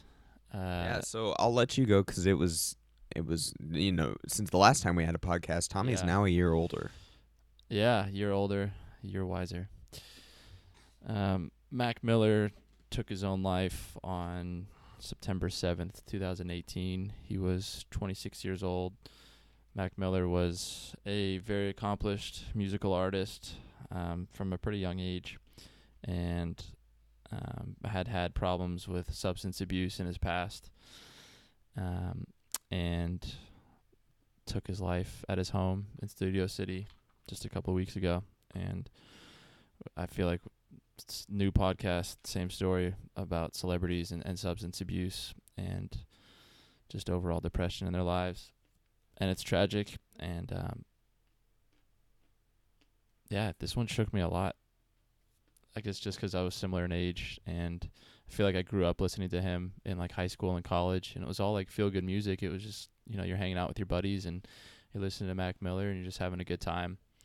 So for him to take his life, just another celebrity death that kind of shook me. And this one in particular definitely related to in the sense that I felt like I had grown up with listening to his music. Yeah, another rough one. Another one that had problems with opiates. Lean was his drug of choice. He liked codeine and promethazine, that mix. So opiates seem to be a huge, huge problem and a huge drug of choice amongst people with depression or that sort of thing. It seems like a way to cope. And I think a lot of people look at both Mac Miller or Bourdain or whoever, and they see these celebrities, and they're like, what do they have to be so sad about? But they don't realize that they're, like Bourdain was saying, his existence, his reality is extremely lonely and extremely isolating when you're on the road 200-plus days every year, and you can't always bring your family and friends with you, and, you're constantly under pressure to perform and do well. And then when you have these feelings of dissatisfaction, you have everybody telling you that this is what you need to be happy. So if you have all the elements that, traditional American society tells you that you need to be happy and you're not happy, I can see how it gives you a deep sense of hopelessness. Because you're like, it doesn't get better than this. And that's another thing that I saw on Parts Unknown that was kind of disturbing. Bourdain, and I don't want to presume, well, I'm going to presume, and I'm going to speculate on it, but I'm doing this in a way of trying to understand and not saying that I know exactly what he was thinking, but it's like he was trying to convince himself that this is what he should be doing. Because there's this specific scene where this guy is grilling sausages to sell, and he's like, my life is great. I get to travel wherever I want to go. I get to do what I want to do. I have a lot of say in this. He's like, that putting sausages on the grill, that's real work. I should be grateful. And it was said in a way that, in retrospect, you're like, does he believe that? Does he it's like he's trying to convince himself in order to be happy. Mm-hmm. And I think a lot of the problem is, like, people are doing what they think they should be doing to be happy instead of finding out what it is that actually gives them joy. Because, like, Bourdain, I'm sure with residuals and stuff, and if he would have managed his money well, he doesn't have to do that. He could do the mundane things that he likes enjoying, cooking and spending time with his daughter, and just, like, not having the pressure of having to travel 200-plus days a year and that. But I I think they get locked into this path and they think there's no other way, and that wouldn't be as good as this, and that they would just be more upset doing that than this. And it's being a celebrity and having that life is a lot more complicated than people make it out to be, and we shouldn't make light of the situations where they take their own lives, because in our view, they had everything necessary to be happy. Right. I think something that you just touched upon resonated with me. The fact that you get to this high echelon of society and wealth and fame and power, and then you're kind of like, well, what else is there? Is there anything else? Like I've done everything I thought I could do. I've got more money than I ever thought I could have. I get to eat at these restaurants or meet these people or whatever it is. But like, where do you go from there? And I think a lot of people struggle with that.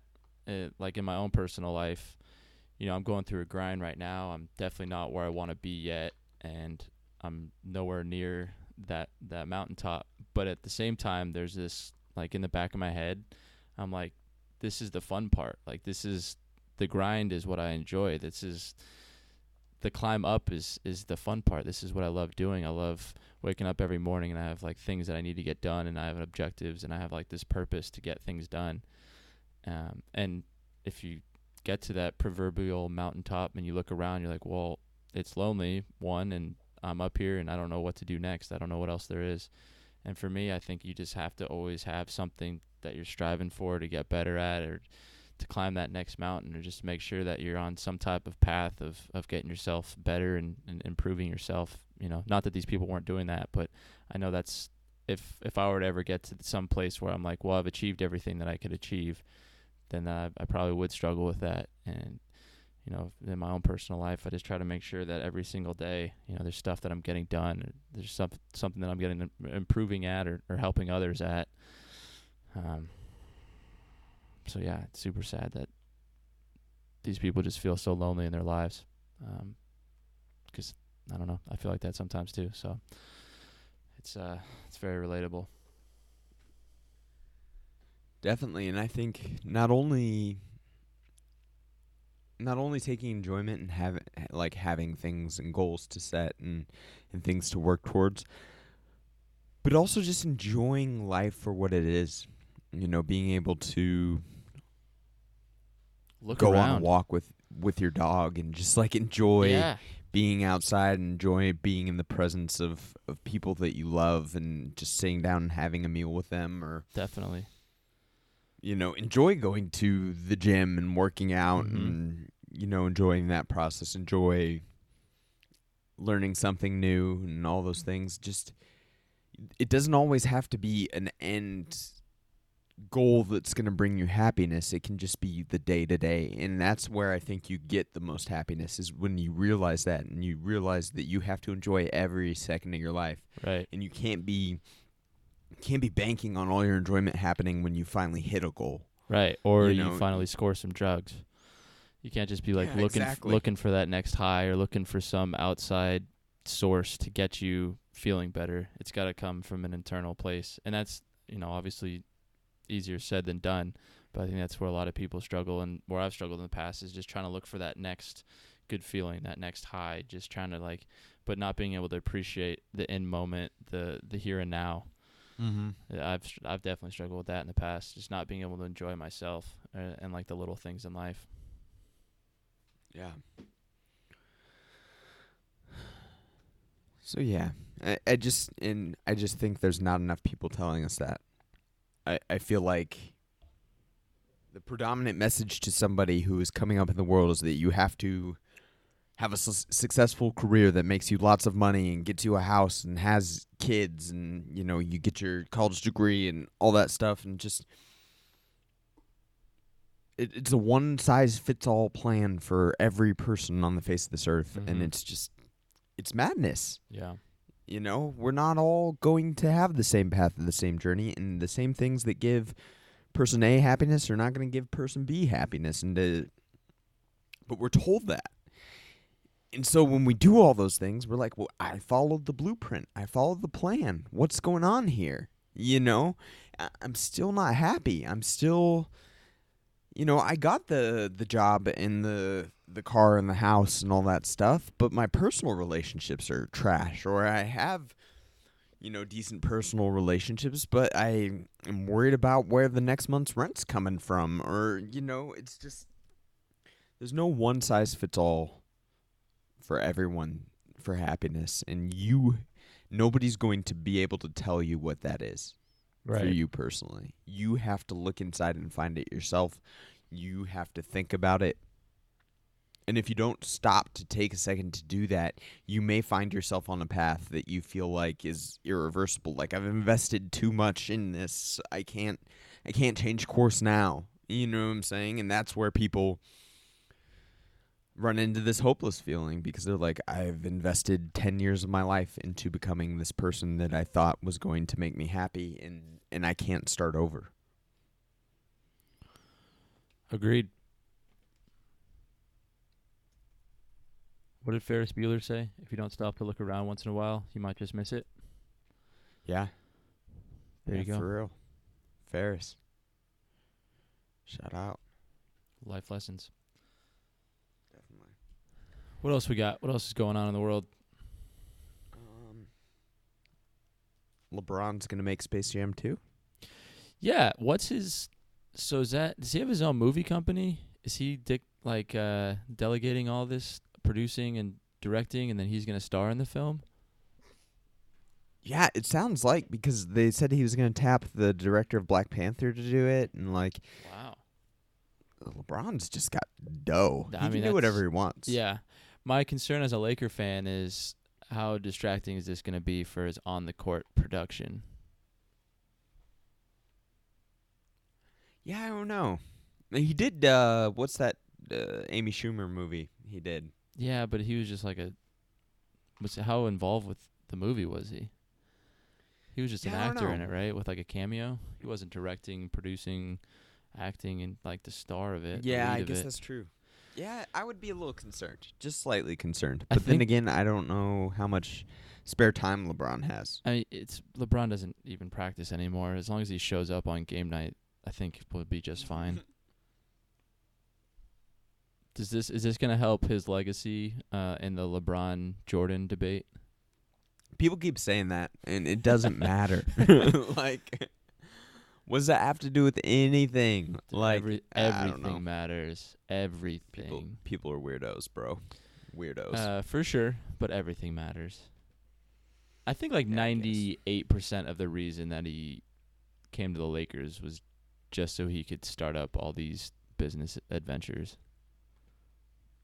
Yeah, I mean, I definitely think part of his reason in transitioning to LA is him thinking about his post-NBA career.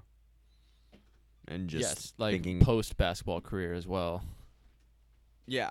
I think he's trying to be a billionaire if he's not already. He's got to be darn close. I mean, just shoe deals. Yeah, just Nike alone. He's got to be knocking on the door. Yeah, like the NBA paycheck he gets is that just pays his utility bills. Yeah. That's nothing for him. And he's another another athlete that's trying to use his platform and his money to, make positive changes. So it's good. I support it. Get that Space Jam money, LeBron. But it's good. Speaking of people that LeBron has had Twitter beefs with. Can Trump. I get Yeah, go ahead. Quick score update. Georgia's up 7-0, and Wake Forest is up 3-0. Halfway through the first. Oh, Wake Forest is up? What? Hey, Tommy, who did you predict was going to cover 7.5 at home, Notre Dame, Wake Forest? Oh, I said Wake Forest. Okay. Oh, okay, yeah. That's right. Just checking. just a update there. 7.5 minutes into a 60-minute game. Yeah, Notre Dame hasn't looked super impressive. They replaced their quarterback, Brandon Wimbush. They got a new guy starting today on the road. Yeah, Ian Book, I guess. Nerd. Yeah, we'll see. Anyway, sorry to interrupt. Yeah, no big deal. Yeah, Trump is having some difficulties getting his Supreme Court nominee confirmed. Mr. Cavanati. Yeah, Kavanaugh. You like that little play on words there? I do. Yeah, came up with that this morning. Yeah. So, you're familiar with the situation that's going on there? I have moderately brought myself up to speed. Excellent. So, yeah, John Kavanaugh, Trump's nominee for the Supreme Court, who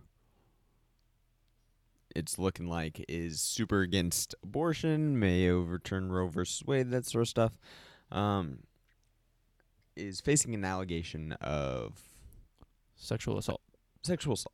Yeah. When he was 17 years old, or when High school. I don't know the exact age. I think but the female 17 was sounds right. Right, I think the female was 17 is what I read. And a lot of people, when this first came out, were like, "Oh, yeah, Brett Kavanaugh." I keep saying John over and over and over 'cause and over again. John and Connor are in your head. Yeah, exactly. I just got Conor McGregor on the brain. So facing an allegation, and a lot of people when this first came out were saying, "Oh, why is this person bringing it up now?" Because he's going to be a Supreme Court nominee. Yeah, It's not some average Joe off the street. exactly. And they act like there isn't a lot to consider when you're someone bringing these allegations out against somebody years in the future, especially when that person holds such a high position within the United States government. And the accuser, Dr. Christine Blasey Ford, I hope I pronounced the middle one right. She is a psychologist and a psychologist and statistics professor. She teaches at Palo Alto University and she does research at Stanford. Very well respected within her field. And it's not like she came up with these allegations and decided to come out with them just now because he's a Supreme Court nominee. This is something she's been struggling with for years, as evidenced by notes from her therapist that she has now made public, a polygraph that she took in 2012 because she had been struggling with the idea of coming out about this. And she's like, if I am going to come out, I want to make sure that I have all my ducks in a row because I don't want this accusation that I'm just another person looking for notoriety or payday or something like that. So a lot of thought has gone into this. A lot of time has gone into this. It's something she struggled with her therapist, with her husband. So if you're questioning that, you can go ahead and shut the fuck up now. It sounds like she's pretty legit in, like you said, getting her ducks in a row. Yeah, and so now we're having a debate about whether or not somebody who's been accused of sexual assault should be a Supreme Court justice. And that's just silly to me. Yes.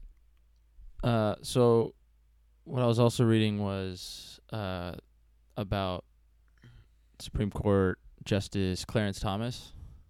Are you familiar? Yeah, and the Anita Hill. With Anita Hill. And these two incidents appear to be almost identical, just separated by a couple of decades. Because when Clarence, a lot of parallels that you can draw. Right.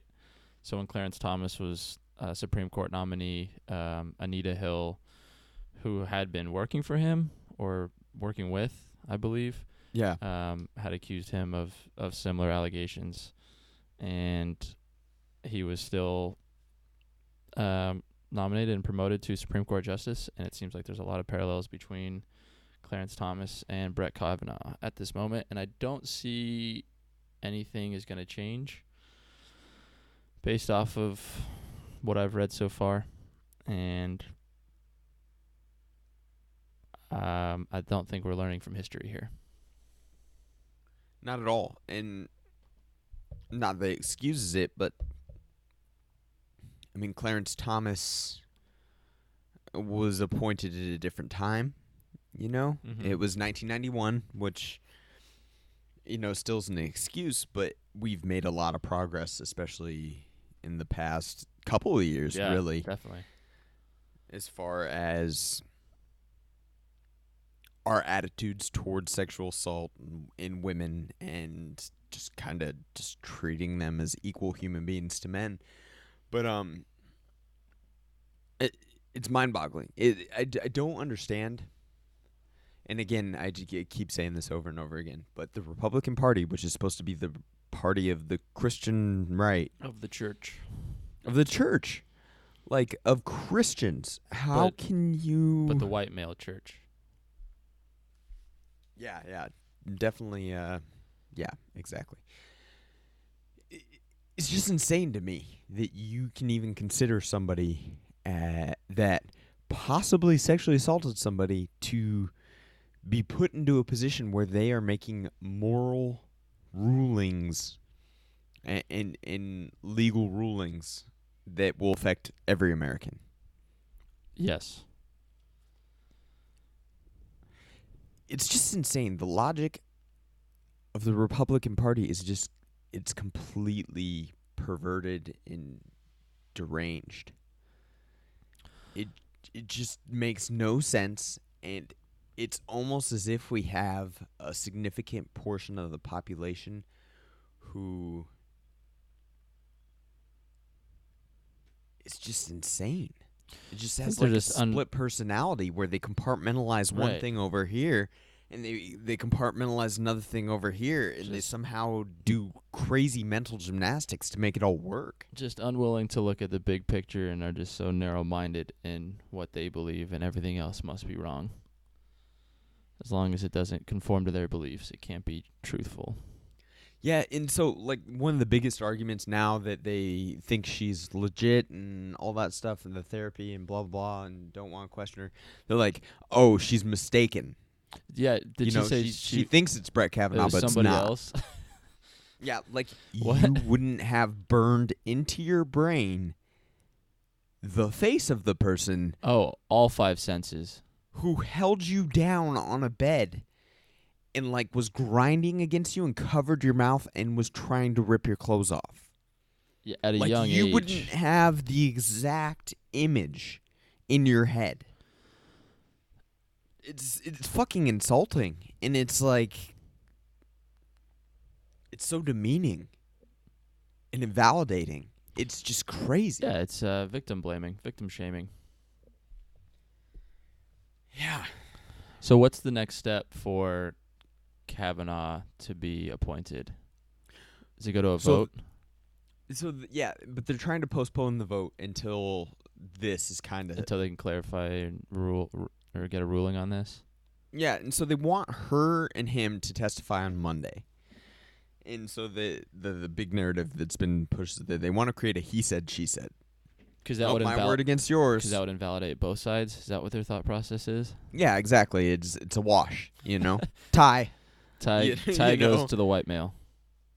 Yeah, exactly. So she wants a FBI investigation before they testify to see if they can like corroborate some of this, because he's categorically denied it, and he said he wasn't even at the party. Whoa.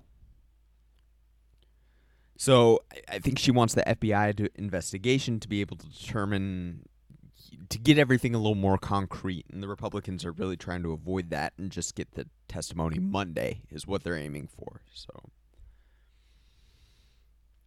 Missouri's on the board, 7-7 against Georgia. Dude, literally as and soon as I is Notre Dame. As soon as I said that score update, I checked 30 seconds later, and Missouri and Notre Dame had both scored touchdowns. And Michigan added another one to your Nebraska Huskers. Sorry about that. Yeah, no worries. We won't talk about that. Next year's their year. Jeez. But so it's just it's insane. I don't understand what's happening. I don't know how someone can look at the future and be optimistic. As far as our political spectrum goes, and like I know that I've said and you've said and we've said on this podcast, yeah, we've all come up against stuff before, but it's just hard to see that when you're like in the thick of it. No doubt. You know, I'm sure the people who were staring the Great Depression in the face were like, "Oh, This is the we're worst. fucked." Yeah, no, this is It's the worst over. of all time. The Dust Yeah. Bowl. Yeah. So that's how I feel. I feel like I'm staring into the Into the storm. abyss, and I'm like, Shout out Churchill. Well, shit. How How are we gonna going get out to do of this? I was reading John Dean, who was Nixon's White House counsel during the Watergate. You're reading non-IFSTA?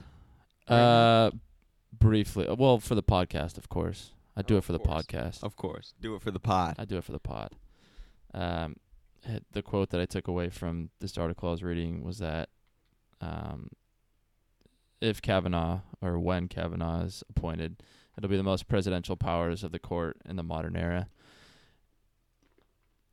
It just seems like when Kavanaugh, or if Kavanaugh is appointed, that it's just going to be, the president's going to be able to do whatever he wants without limitation. Yeah, I mean, he'll have a... He said, Dean was saying that the president could walk down Fifth Avenue and shoot somebody in the head and there would be no recourse. Well, the president said that as well. So those stories align. Yeah. It's just That'll be insane. interesting. I mean, if he gets that Supreme Court and then if he gets a Republican-controlled Supreme Court, and then it comes out that he did commit crimes in this whole campaign it couldn't have worked out better Russia for him. thing. Yeah, exactly. I mean, you gotta give credit where credit's due, whether you agree with it or not. But he's playing this perfectly. Exactly. He's just... There's got to be somebody else pulling the strings, you know? It has to be somebody. It's an inside operation for sure.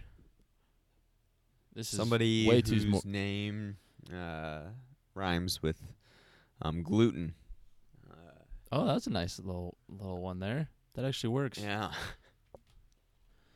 Yeah, so I don't know. Yeah, I don't know where we're just- going. I have no idea where we're going. It's going to be fireworks wherever we end up, though. Yeah. So yeah, that's good. That's fantastic. Stock up on Plan B while you can. All the Plan B, no expiration dates. Yeah. Go back to back alley abortions, coat hangers, that sort of stuff. It'll be good. It'll be Yikes. good times.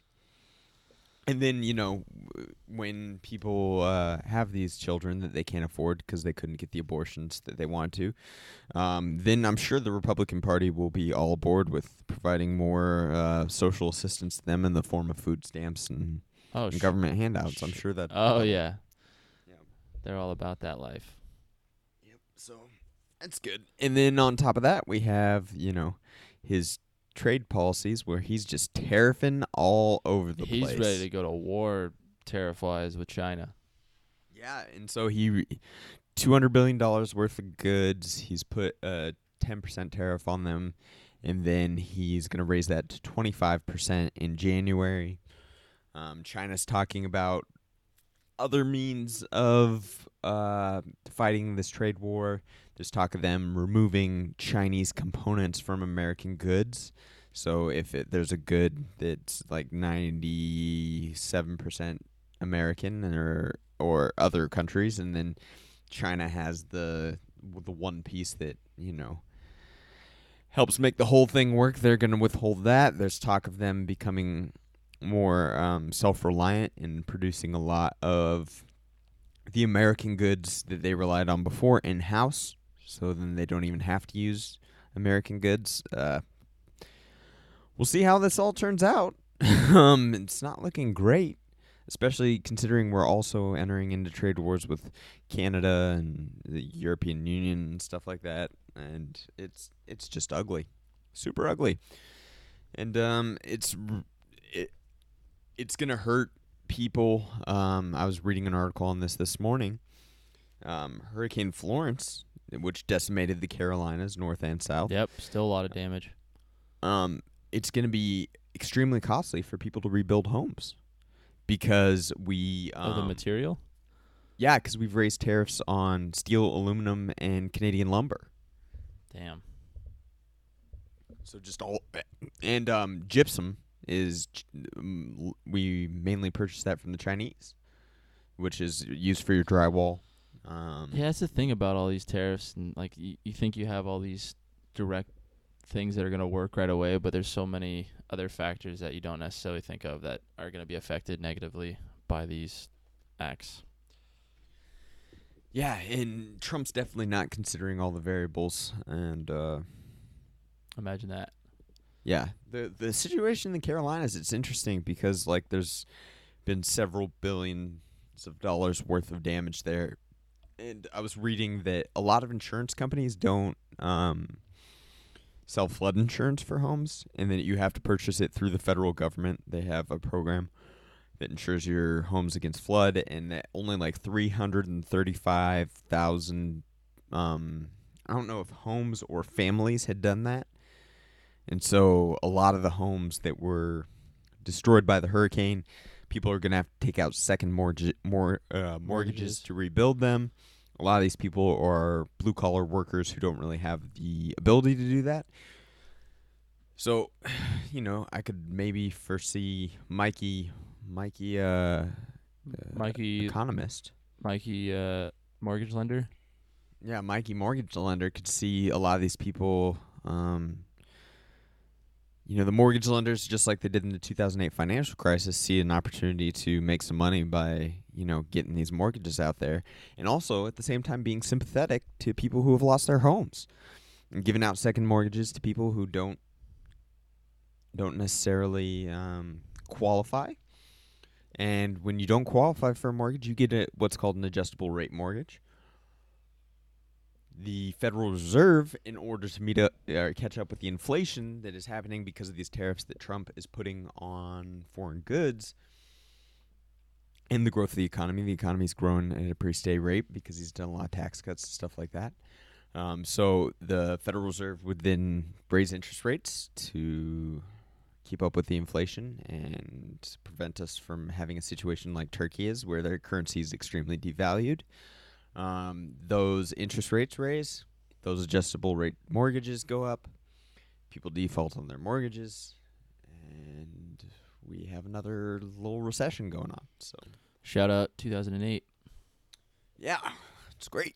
Another thing that's causing the inflation as well is the fact that we've done a lot of tax cuts. Well, now we need a lot of money to assist these people to rebuild it, so we're adding to the deficit, which in turn further inflates our currency. Are you criticizing the infrastructure of the United States of America?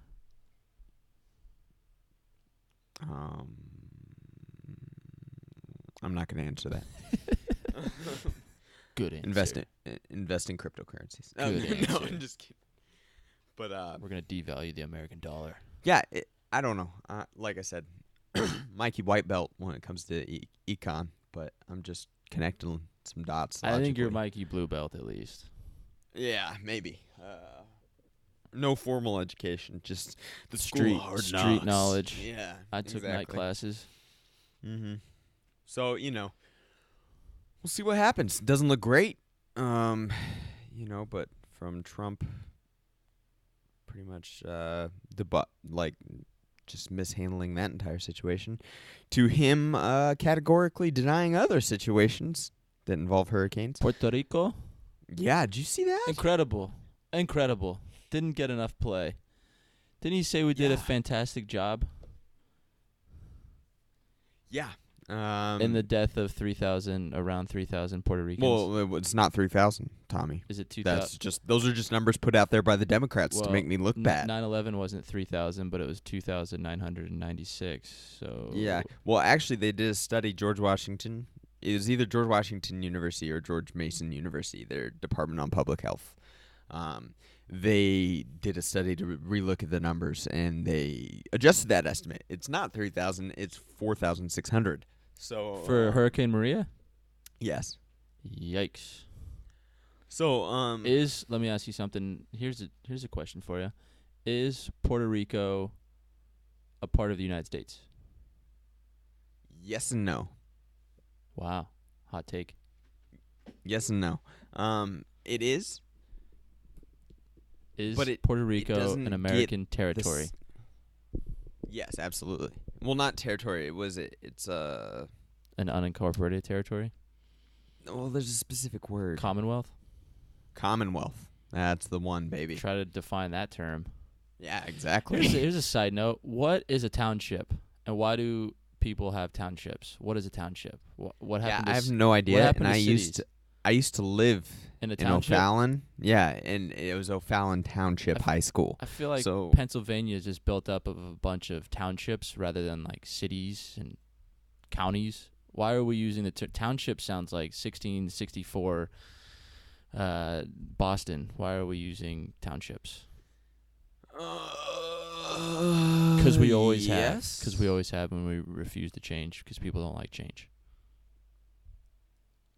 Townships. I think a township is refers to various kinds of settlements. a settlement. Is this Let's see. Australia, Canada. Let's get to the U.S. real quick. Hold on. Hold. There are two types of townships in the United States. State may have one or both types. A civil township is a widely used unit of local government, subordinate to a county. So like when you read about city? something happening in the Northeast, some parts of the Northeast, they're referring to townships. I'm like, well, that doesn't help me understand this at all. In fact, now I'm more confused because I don't know what a township is. Yeah, it just says it's equal standing to a village, town, borough, or city. Can we call it a city? Yeah, can we just call it a city? Are we in Intercourse, Pennsylvania? What are we doing here? I don't know. I'm trying to be weird. I don't get it. It doesn't make any sense. Georgia back on the board, 14-7. And Notre Dame, 14-6. I jinxed myself. Yeah. But it's all right. There's plenty of game to play. Yeah, it's plenty of time I don't to get get worse. the townships. I don't understand why we're doing that. We need to stop. But, yeah, Puerto Rico, Anyways, part of the United States, but not really. We just kind of use them. And there was this great Twitter fight that I saw between Alexandria Ocasio-Cortez and some random Joe Schmo on Twitter, and he's basically like,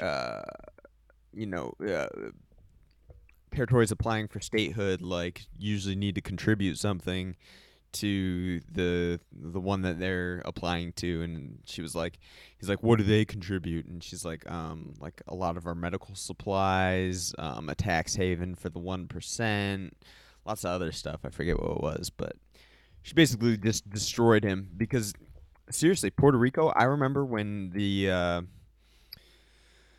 hurricane went through, the hospitals were like out of morphine, like saline, basic medical supplies.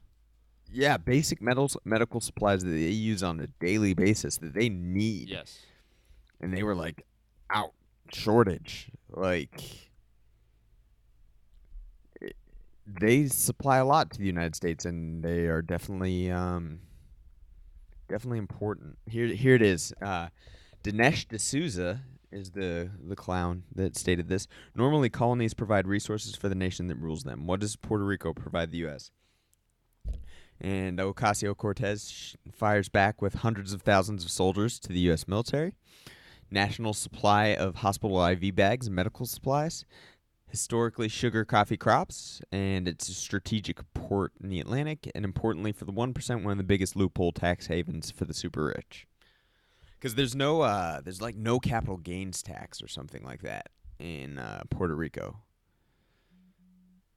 So you can just go down there and like incorporate and invest a bunch of money and not pay any taxes on it. Did Alexandria Ocasio-Cortez also say that Puerto Rico gave us the Rum Diaries by Hunter S. Thompson? No, she did not. She didn't even mention rum, well, which I feel like I'm is hashtag offended by that. Yeah, because isn't Bacardi Puerto Rico? Bacardi is Puerto Rico. Yeah, so I mean, you didn't include Bacardi. Let's be real. Just because you're 151 rum, pineapple juice, Malibu. Yeah, drink a Mai Tai for me one time. Yeah. What? Just because you're 28, you don't think you have to read history books? No, they moved to Bermuda. That's probably why she. That's Cuba. It's founded in Cuba. We're wrong. Nope. We're never wrong. We'll edit that part out. Yeah, exactly. My this is completely off topic, but our academy, our number is 151. So obviously, what do you think I think about every single day? I think about tying a bowline. Correct. That's what I think about. Yes, exactly. Yeah. 151 100%. rum. Pineapple juice and Malibu.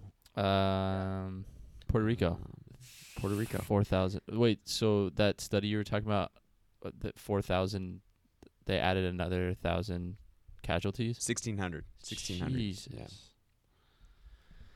Oh, boy. 'Cause, they were without power for a long time. Dude, Really long time. Yeah. My college head coach had literally just purchased a home in Puerto Rico for his retirement 6 months before Maria came through. So he was there when it happened, and he said they were just in their basement, and the second floor of their house just blew away. See, I'm telling you, it's a tax haven for the rich, man. Go down there. I mean, I don't know how. Boom. He's okay. I wouldn't say he's like 1%er. Yeah, but it's probably just a good spot to Smart retire investment, yeah. If you don't have any capital gains tax, then you can, your retirement, whatever nut you have there, you can withdraw that money without paying tax on Yeah. it. So But anyways, yeah, he said they were without power. They were just on a generator for a couple of weeks and just water and canned food. Insane. And they were they had more money than most people, and they were better off. And so just imagine the people that weren't as fortunate. Yeah, exactly. So, he's just handling things really well, that Trump guy.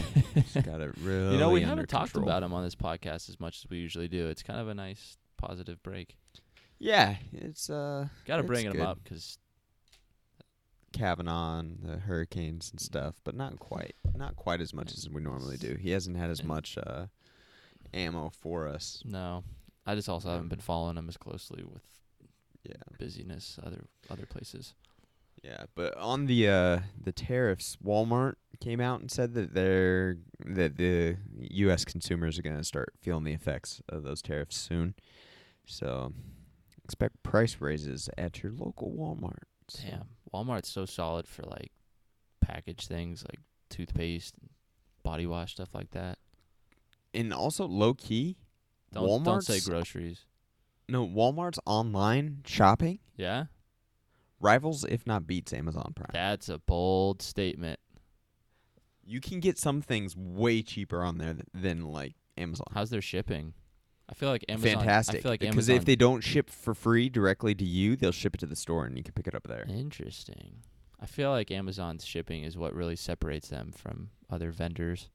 Yeah, definitely. That Prime. Woo-hoo. Yeah. Like my Habib hat should be getting here today. Is that from Dagestan? I can neither confirm nor deny that. Were any animals harmed in the making of your hat? Goats, I believe. It's goat hair? Goats. That's not going to fly well with our PETA listeners. Yeah. Goat. Where were we? Talking about Nebraska football? We're talking about goats, and were any harmed in the making of my hat. Dagestani hats. Yeah. But going to the sacrificing of one goat to the other. Did you see that? What's going on with Beyonce? I have absolutely no idea. So that's the most random question I think ever proposed on this podcast. I know, right? Yeah. That just threw. Wow, what a hurricane of emotions. Shout out hurricanes. So yeah. Okay, I just Googled her name, and the top stories that are going on are even more mind blowing than that question. They're wild. What? Go ahead and read some headlines. Beyonce's ex-band member accuses singer of reported extreme witchcraft. Next, extreme. Yeah, witchcraft, not normal. Which is not mediocre. Not on the fence witchcraft. Not beneath the witchcraft. Mendoza line witchcraft. This is why so many people seem to believe Beyonce is a witch. God damn it, we're fucking going back to the 1600s Salem witchcraft trials. See, people are like, hey, Tommy, you got a history major. Cool, bro. What are you going to do with that? I'm like, I don't know, not call people witches? Holy cow. What the heck? Read some fucking books for me one time. Extreme witchcraft. It's not like she's been her drummer for 7 years.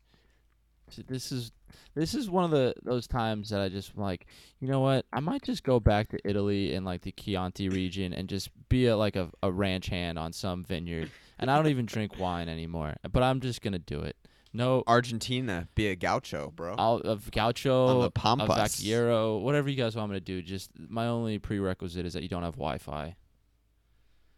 Yeah, man. But it's just is that an onion? People Am I getting fooled? Right? No. Not an Onion article. Oh my gosh. And like people, people have always said that Jay-Z and Beyonce are part of the Illuminati. Yeah. Well, this is just gonna add fire to the flame, or no, fuel to the fire. Got that backwards. No, it's fuel to the burning of witches. So yeah, she Shout out your was microwave. yeah, no, that's a toaster. Oh, actually. shout out your toaster. Super loud. Shout out to my sister making toast. Shout Get out. that toast. So We accused of extreme witchcraft, magical spells of sexual molestation, tapping her phones, controlling her finances, and probably the most egregious, murdering her kitten. Oh man, incredible! Thanks for bringing that up. I probably wouldn't have seen that. I know, it's so great. I was That's like, what is happening right Incredible. now? Ugh. So I can't wait to see that play out in court. What were the allegations again? Killing her cat, casting spells. Yeah, extreme witchcraft, magic spells of sexual molestation, tapping her phones, controlling her finances, and murdering her kitten. Wait, controlling her finances? Yeah. What else does someone do with their finances? No, controlling. Other people's finances? The drummer's finances. Whatever happened to just calling somebody a diva? Well, I mean, I'm sure there are divas, but I mean, this is extreme witchcraft, Tommy. I think you're making light of this. Does Mariah Carey practice lukewarm witchcraft? No, she's not a witch Okay. at all, Mariah Carey. I feel like Yeah. Mariah Carey is always accused of stuff like this, but maybe not the sorcery part, or like taking a cat hair and mixing it into her cucumber juice before a performance. Yeah, something like that. It's just crazy. See, you just and I don't get that type of reporting on any other podcast. No, you don't. Who's covering this story? Nobody. Have you heard about it? No. Sure haven't. Exactly. Wow. So she was a drummer for Beyonce for 7 years.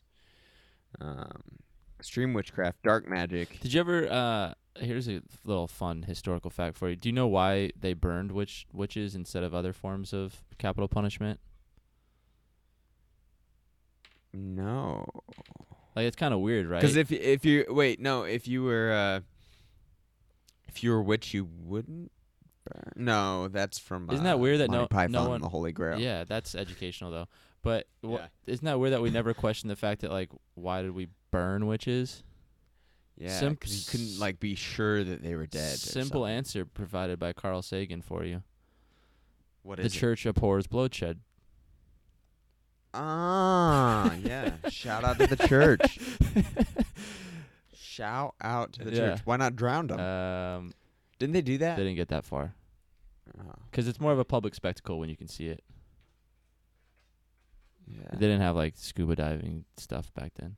Yeah, when I was reading Carl Sagan's "Science is a Candle in the Dark" or "Demon Haunted World," Carl Sagan was like, "Yeah, we just burned them because we don't like to see people bleeding, or the church doesn't, rather." Shout out to Carl Sagan. R.I.P. Yeah, that's where I first kind of went deep into witchcraft. That book's not necessarily about witchcraft, but kind of human follies and beliefs. And Yeah, exactly. So, how's your Catholicism doing? yeah, it's doing. And so yeah, I remember that exact quote from the line because it's short, to the point, and pretty startling. Yeah. It's amazing. Like I said, the Among the Thugs. Yeah, that's your book. That book about the soccer hooligans. Just once you read that book, you realize you get enough people together and they can do anything, no matter how terrible. Yeah. And no matter for what reason. Nope. It Positive, negative, doesn't doesn't matter. Yeah. It's just insane. Shout out to Among the Thugs. Read that book. When I'm done with IFSTA, I'm gonna go on a nice reading binge. Yeah, just the horrible, terrible acts committed by like normal people, just like plumbers and just normal people with normal occupations who lead normal day-to-day lives in the name of like a sports team. It's just insane. Insane. Along the same lines, since you're dishing that book out on me, Your next reading assignment is going to be Ordinary Men, if you haven't already read it. Reserve Police Battalion not. 101 and The Final Solution. Historical book about pretty much the same thing, just Ordinary Men. average Joes in the East, in like Poland, after the Nazis had swept through and they were on their way to Moscow Yeah. or Stalingrad. In the reserve, they would just round up like ordinary civilians from these towns to go to execute the Jews, and the same thing, just like bakers and truck drivers, and they didn't really need any nudge at all. They were more than willing to just murder their neighbors. So yeah, shout out to the Stanford Prison Experiment. Shout out to Mother Night by Kurt Vonnegut. Shout out. Yeah, shout out. So that's a nice little afternoon read for you. Your boy Jocko covered it as well. Do you know the author? Ordinary Men. Christopher Browning. Christopher R. Browning. Christopher Browning. Yeah, I read it in Beautiful. college for one of my classes, and then I heard about it some more via Jocko. Yeah. Insane. Doesn't really make you feel good about your brothers. No, neither does Among the brothers Thugs, and man. sisters. Yeah, it really doesn't. Here's a feel-good story based upon soccer clubs.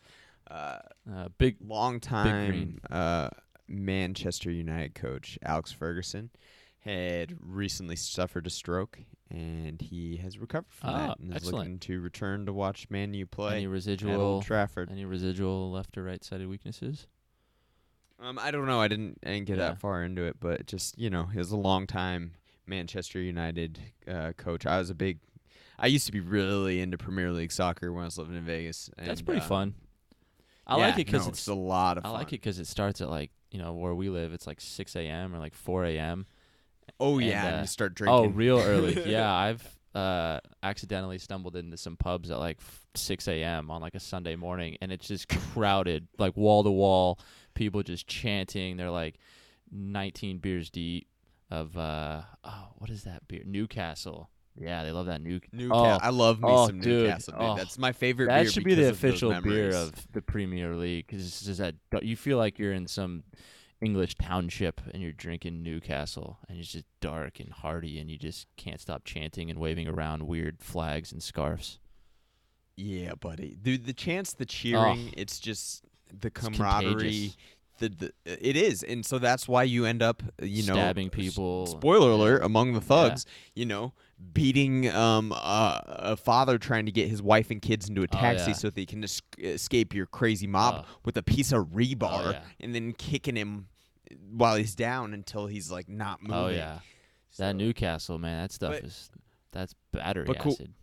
Coincidentally to 6 a.m. drinking, I just got a text from a buddy of mine who used to be my roommate in Las Vegas. Shout out Club 511. And he's like, and so it begins Wizard Staff. Have you ever played Wizard Staff before? And he sent me that text. There's like so many drinking games, but there's also not so many drinking games. Yeah. Like there's like 3 drinking games that have like minor modifications and just regional nicknames, but they're all the same thing. Yeah, exactly. If you think about it. Exactly. Just colloquialisms. Colloquialisms. There it is. Colloquialisms. Yeah.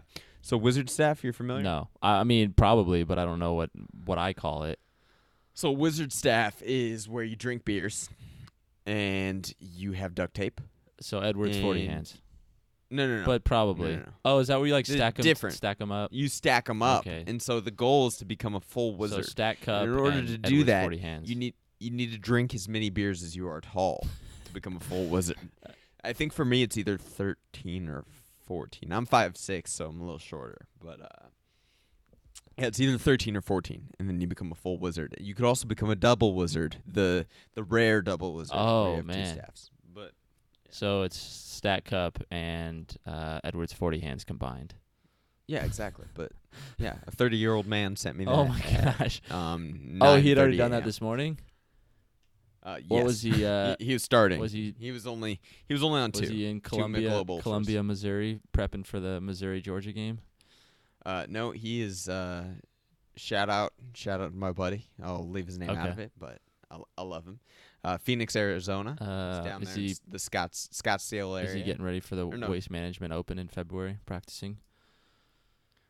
Probably. He may or may not be a government employee with a master's degree in econ. Shout out. Oh, that's our blue belt of econ. Exactly. You've been demoted back down to white belt. But yeah, that's so. If you want to get a taste of Mikey C's days in Vegas, they looked a little like that. Yeah, there's this place in Santa Monica that's I shouldn't say its name, but it's a huge soccer football bar, and on a Sunday morning at 6 a.m. it's just rowdy, but it's so like fun. Like everyone's Definitely. like- Shout out to the Crown and Anchor Pub in Las Vegas. shout out.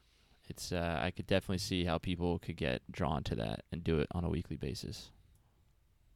Yeah, I remember because we would go for the Manchester Derby, which is Manchester United, Man City, and they would sing the song, and it's adapted. I mean, they used it for like all the English Premier clubs, but it was like my old man said, "Be a City fan, Man City versus Man United," and I said, "Bollocks, you're a cunt." Oh, there you go. Ra- That's I'd rather shag a bucket with a big hole in it than be a City fan for just 1 minute. wow.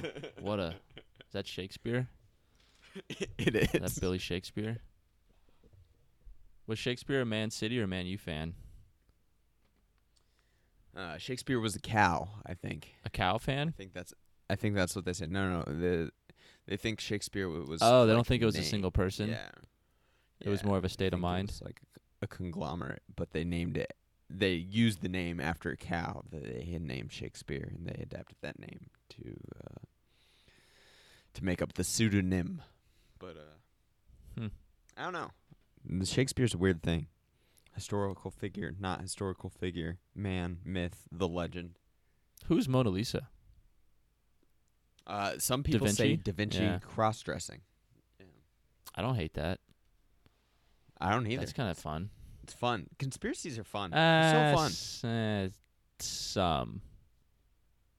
No, definitely some, but Sandy like you Hook's know, not. the whole fun. mystery, like knowing something that other people Right. don't know. It's Not just when it like, comes to it's- like mass murder.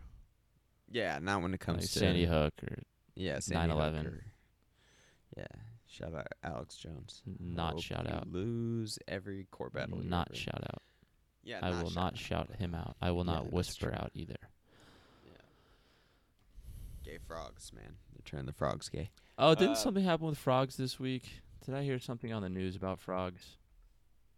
I don't Were know. frogs in the I news? didn't- I've had a Sirius subscription for like the last 2 months, so I've been listening to Howard Stern on my commute in the morning. Are you a Stern guy?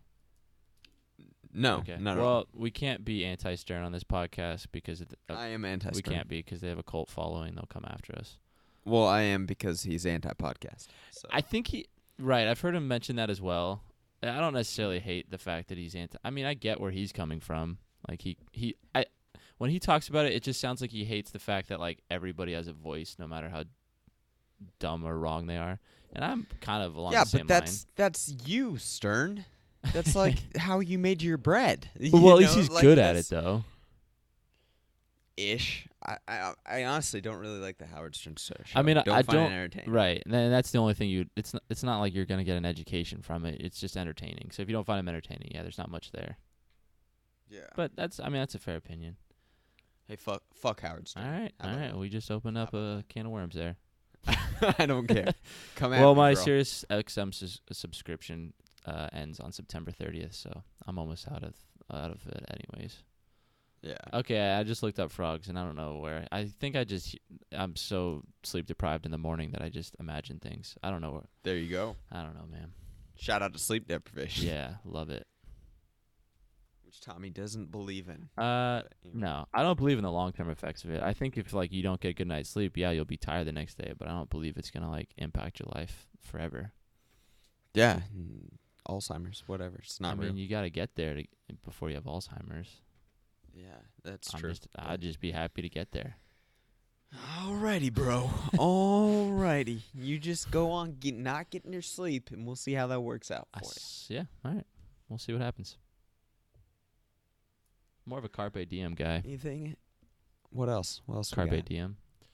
Carpe diem. Always. Um, But you can do both. I mean, look at LeBron. He's out there making See, Space Jam, getting 12 hours of see, sleep a you- night. I remember you said that on a previous podcast that Tom Brady and LeBron both get 12 hours of sleep a night. And Yeah. I strongly refute that. So you're calling them liars? I'm not saying they said that. I'm saying whoever reported that is a They liar. said that. They said that. Who said via who? I don't know. Hold on one second. Yeah, bring it up. I'm going to look it up now. Fact check. Jamie? I guess you're just believing everything you read on the internet. That's a smart tactic. How is he getting 12 hours of sleep in the middle of the season?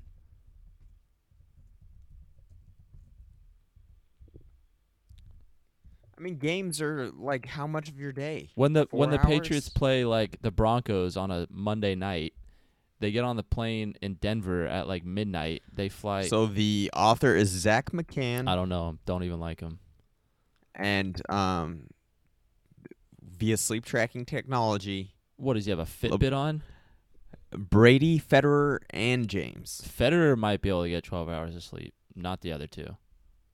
Usain Bolt, Venus Williams, Maria Sharapova, and Steve Nash, 10 hours. Steve Nash. Was it like 2007? They're just throwing. They didn't have- It was 2012. There's a more recent article, but I mean, 12 hours of sleep is excessive. And I don't think it's practical. maybe. I mean, if you are, Even if I wanted to sleep for 12 hours, I wouldn't be able to sleep for 12 hours. yeah, me unless neither, I was but I'm some not training high as hard as dose- LeBron James, bro. You don't think you're training harder than LeBron James? No, I don't think I'm training harder than LeBron I James. think you're giving LeBron James more credit. Really? What do you think he does different? Dude, he probably does physical activity at a high level for 4 hours a day? No. I don't think so at all. Really? I think he works out an hour a day, plays some hoops, if that. And then he goes and directs Space Jam. You don't think he's I think you're not giving yourself. doing strength and conditioning? Yeah, but what, you like don't? flexibility, basketball stuff? When do you not do that? Yeah, I guess that's true. I think obviously he's a Valid. freak. That's valid. Obviously he's a freak athlete. He definitely works hard, but that doesn't mean he's doing some crazy out of this world workout. You don't even need to do that. Yeah, but he's also probably not taking in, Bang plus supplemental caffeine to the Bang every day. I feel like if I didn't are do you that. speaking negatively on the positive effects of Bang energy drinks and CoQ10? No, not at all. I don't. I'm that's saying there's not enough research. Sure Here's sounded what like I'm it. saying. Here's what I'm saying. I'm saying there's not enough research on the positive effects of Bang to mitigate lack of sleep. LeBron James is like notorious for not practicing during the season. Yeah, I don't know. I mean, I'm not discrediting any of their work Yeah. ethics because obviously they work hard to get where they are and they're freak athletes, but that doesn't Yeah, mean of they're like. course. I mean, even if you're working out 8 hours a day, there's a point of diminishing returns unless you're on steroids. Oh, 100%. 100%. Yeah, I don't know. I don't. Thinking about it, I don't think I can sleep 12 hours a day. No matter what kind of pharmaceuticals they hop me up on, Yeah. and then it wouldn't even be good for you, because I might take Yeah. one of those naps where you don't wake up. Here's the secret.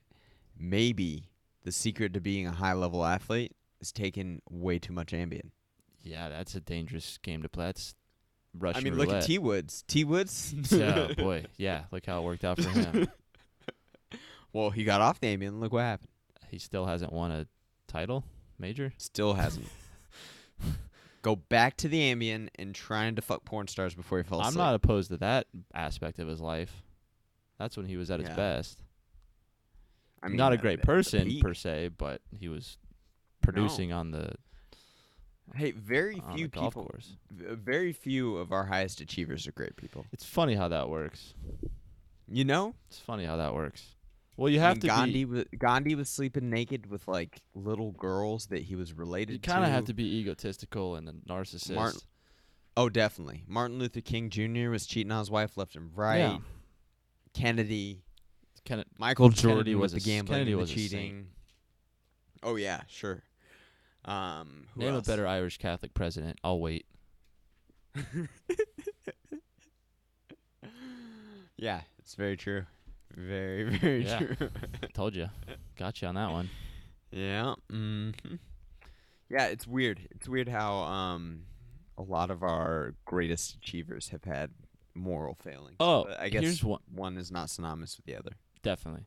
Going back to sleep, did you see Mark Wahlberg's like daily schedule routine? Dude, I love it. Have you been following Chris D'Elia making fun of Mark No, I Wahlberg's haven't. daily schedule? I haven't been, but I fully support Chris D'Elia in that endeavor because that schedule is so dumb, so dumb.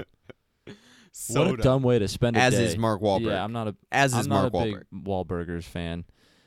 Yeah, me neither. Shout out to him beating up Vietnamese not. Vietnamese man with Yeah, a 2x4 yeah. in 1991. I was like, hey, bro, Yeah. the fall of Saigon was like Mhm. a quarter century ago. I think Shout out to him using racial you slurs. weren't- Shout out to you weren't alive Yeah. when Vietnam was going down. It's okay, bro.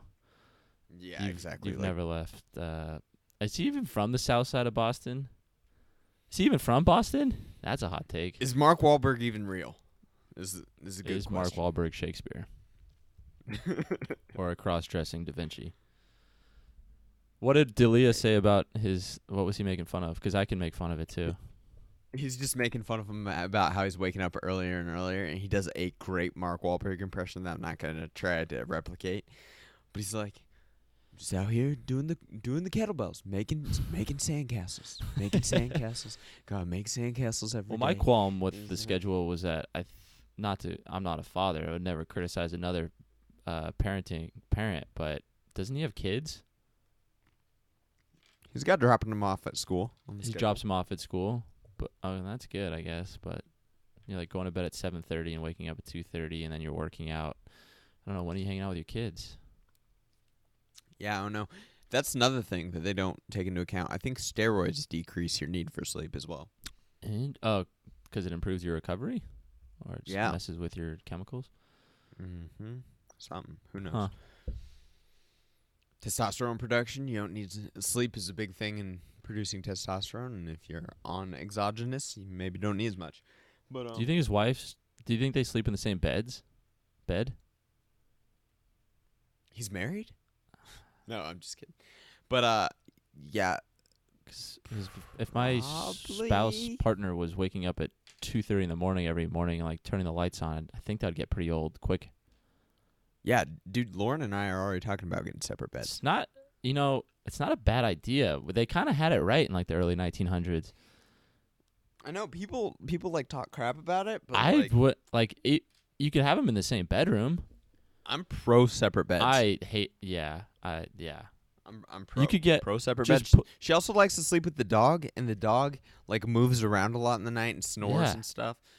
It's not rude. It's not like a bad thing. No. You could still, have your relationship fun in a bed and then like separate after. Yeah. You don't have to. It's not like we love each other any less. No, I think mean, even come on, more, man. and it shows that you're confident in each other to like Yeah, exactly. It's a bunch of insecure people sleeping in the same people bed. who enjoy cuddling need to be ostracized from our society. That's probably the most overrated thing ever invented. Dude, I used to try to do that, and I just can't do it. Dude, I just can't fall asleep with another person touching me. Can't do it. Well, that's because you have relationship issues, intimacy issues. I mean, while I'm awake, No, I I'm don't. kidding. Just while I'm I'm obviously asleep. kidding. No, but maybe also true. I don't Or know. trust issues. But like the shoulder placement, like the arm placement, body heat issues like is what I everything's have, everyone's yeah. different. That we all have our own little quirks. And it's like if you just smash two humans together and try to sleep, it doesn't. Yeah. I didn't mean that. Plus, I sleep with a mountain of pillows surrounding me. Oh, I love the see. That's the security in you right there. You gotta have pillows. Yeah. I need to support myself, have good posture while I'm sleeping. So I need I have a head pillow. I have a pillow that goes in between the legs, and I have a stack of pillows which my top arm rests on while I'm sleeping. Yeah, So- I have to like always be holding have my hand or holding onto a pillow when I'm asleep. I don't know what that means. Yeah, I don't think it means anything. I think it's just awkward for you to let that top arm drop and like cross your entire body and just kind of like it's weird. I'll sleep with like Pledge of Allegiance sometimes, like my hand over my heart. It's weird. I guess see, it's that's because a good I'm position because it's keeping your shoulder blade where you need it to Mhm. be. and I'm You know just what I'm saying? a patriot. Yeah. Uh huh. Just standing at attention even in my sleep. Pledge of Allegiance. Not very patriotic. To the but flag. whatever. Of the United States of America. Yeah, we say that every morning. Fire Academy. Do you? Yeah, every morning we go out the flag, salute That's it. Pledge of adorable. Allegiance. We salute it, but we don't say the Pledge of Allegiance. It's because they're not true I Americans. don't know. That seems elementary school stuff. Do you sing? Seems Red Scare stuff. Oh, Seems. don't get me started on some Red Scare. Yeah. Don't get me excited. Dwight D. Eisenhower, we can thank him for the interstate highway system and the Pledge of Allegiance. I mean, did you write the operational orders for invading Europe? Oh, that as well, I guess. D-Day. I think you can have a little 20-word song of America. 5-star general. Dwight D. Eisenhower. Yeah, I think he gets to say some stuff if you invade. Yeah. Spoke out Invade against Europe. the military-industrial complex. Yeah. He Shout I out. don't know, just invaded Europe and marched his way to Berlin. Well, to the Rhine. Yeah. That's pretty cool. And then, spoke out against us getting into perpetual war. That's the thing. Hey, guys who are in war all the time, They don't they're like "Hey, war." maybe-" They're the first ones to say, let's not go to war. Let's use diplomacy. They're like, hey, maybe we shouldn't do this war Hey, thing. do huh? you like seeing civilians die or your brothers and sisters die? Because that's what You happens know what? in Except for Jocko. war. Jocko's like, yeah, let's go I in don't there. think so. I think don't he's know. Syria, he was pretty confident that he could wipe out ISIS. well. I think he thinks that we've exhausted all of our other resources to get rid of ISIS. Yeah, but do you think he is taking into account?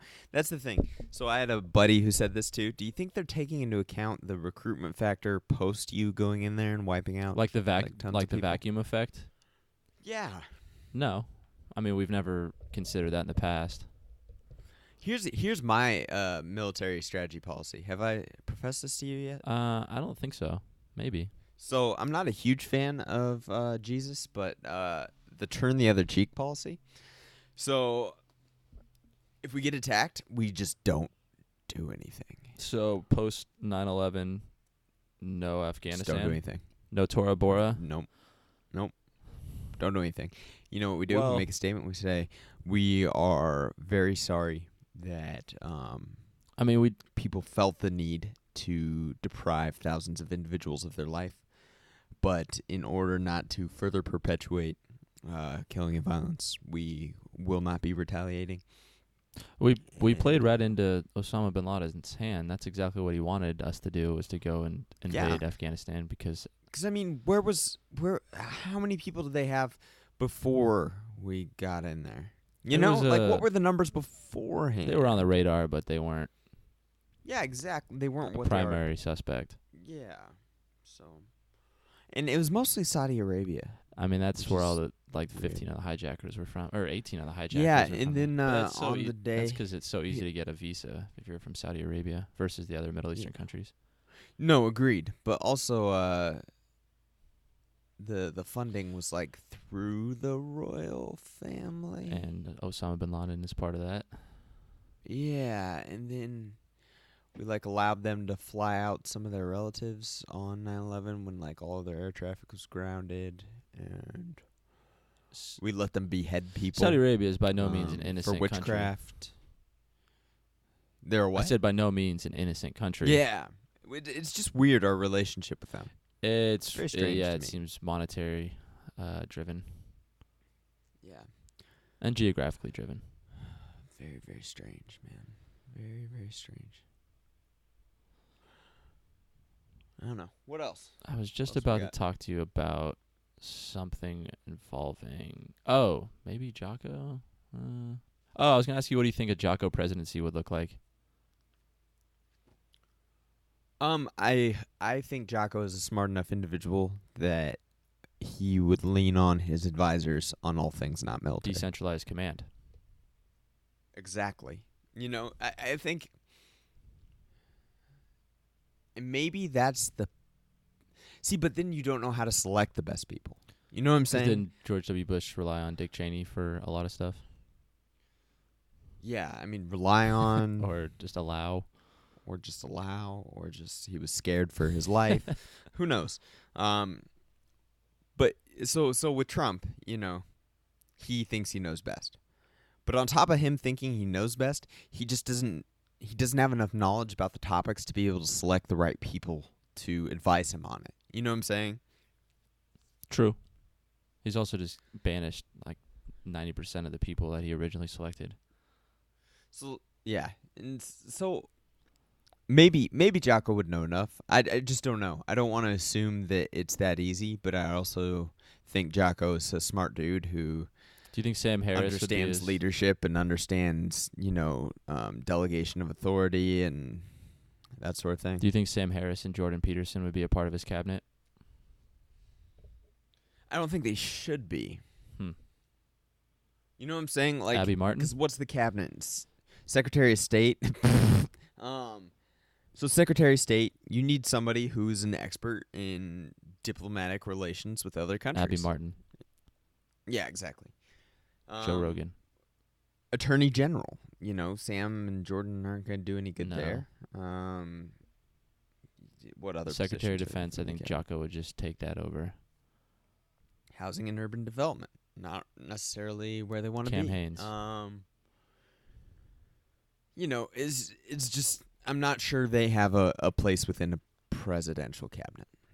That doesn't mean that they're not important people who say important things, but I think we've learned that you can't just take bystanders and put them in the presidency. Friends. Or maybe we haven't. Maybe I've learned that. Maybe you've learned that. But I think The Rock is running in 2020. No, You've heard my endorsement for The Rock. Yeah. So you can go ahead and leave this country. Yeah, it's all relative. Relative how?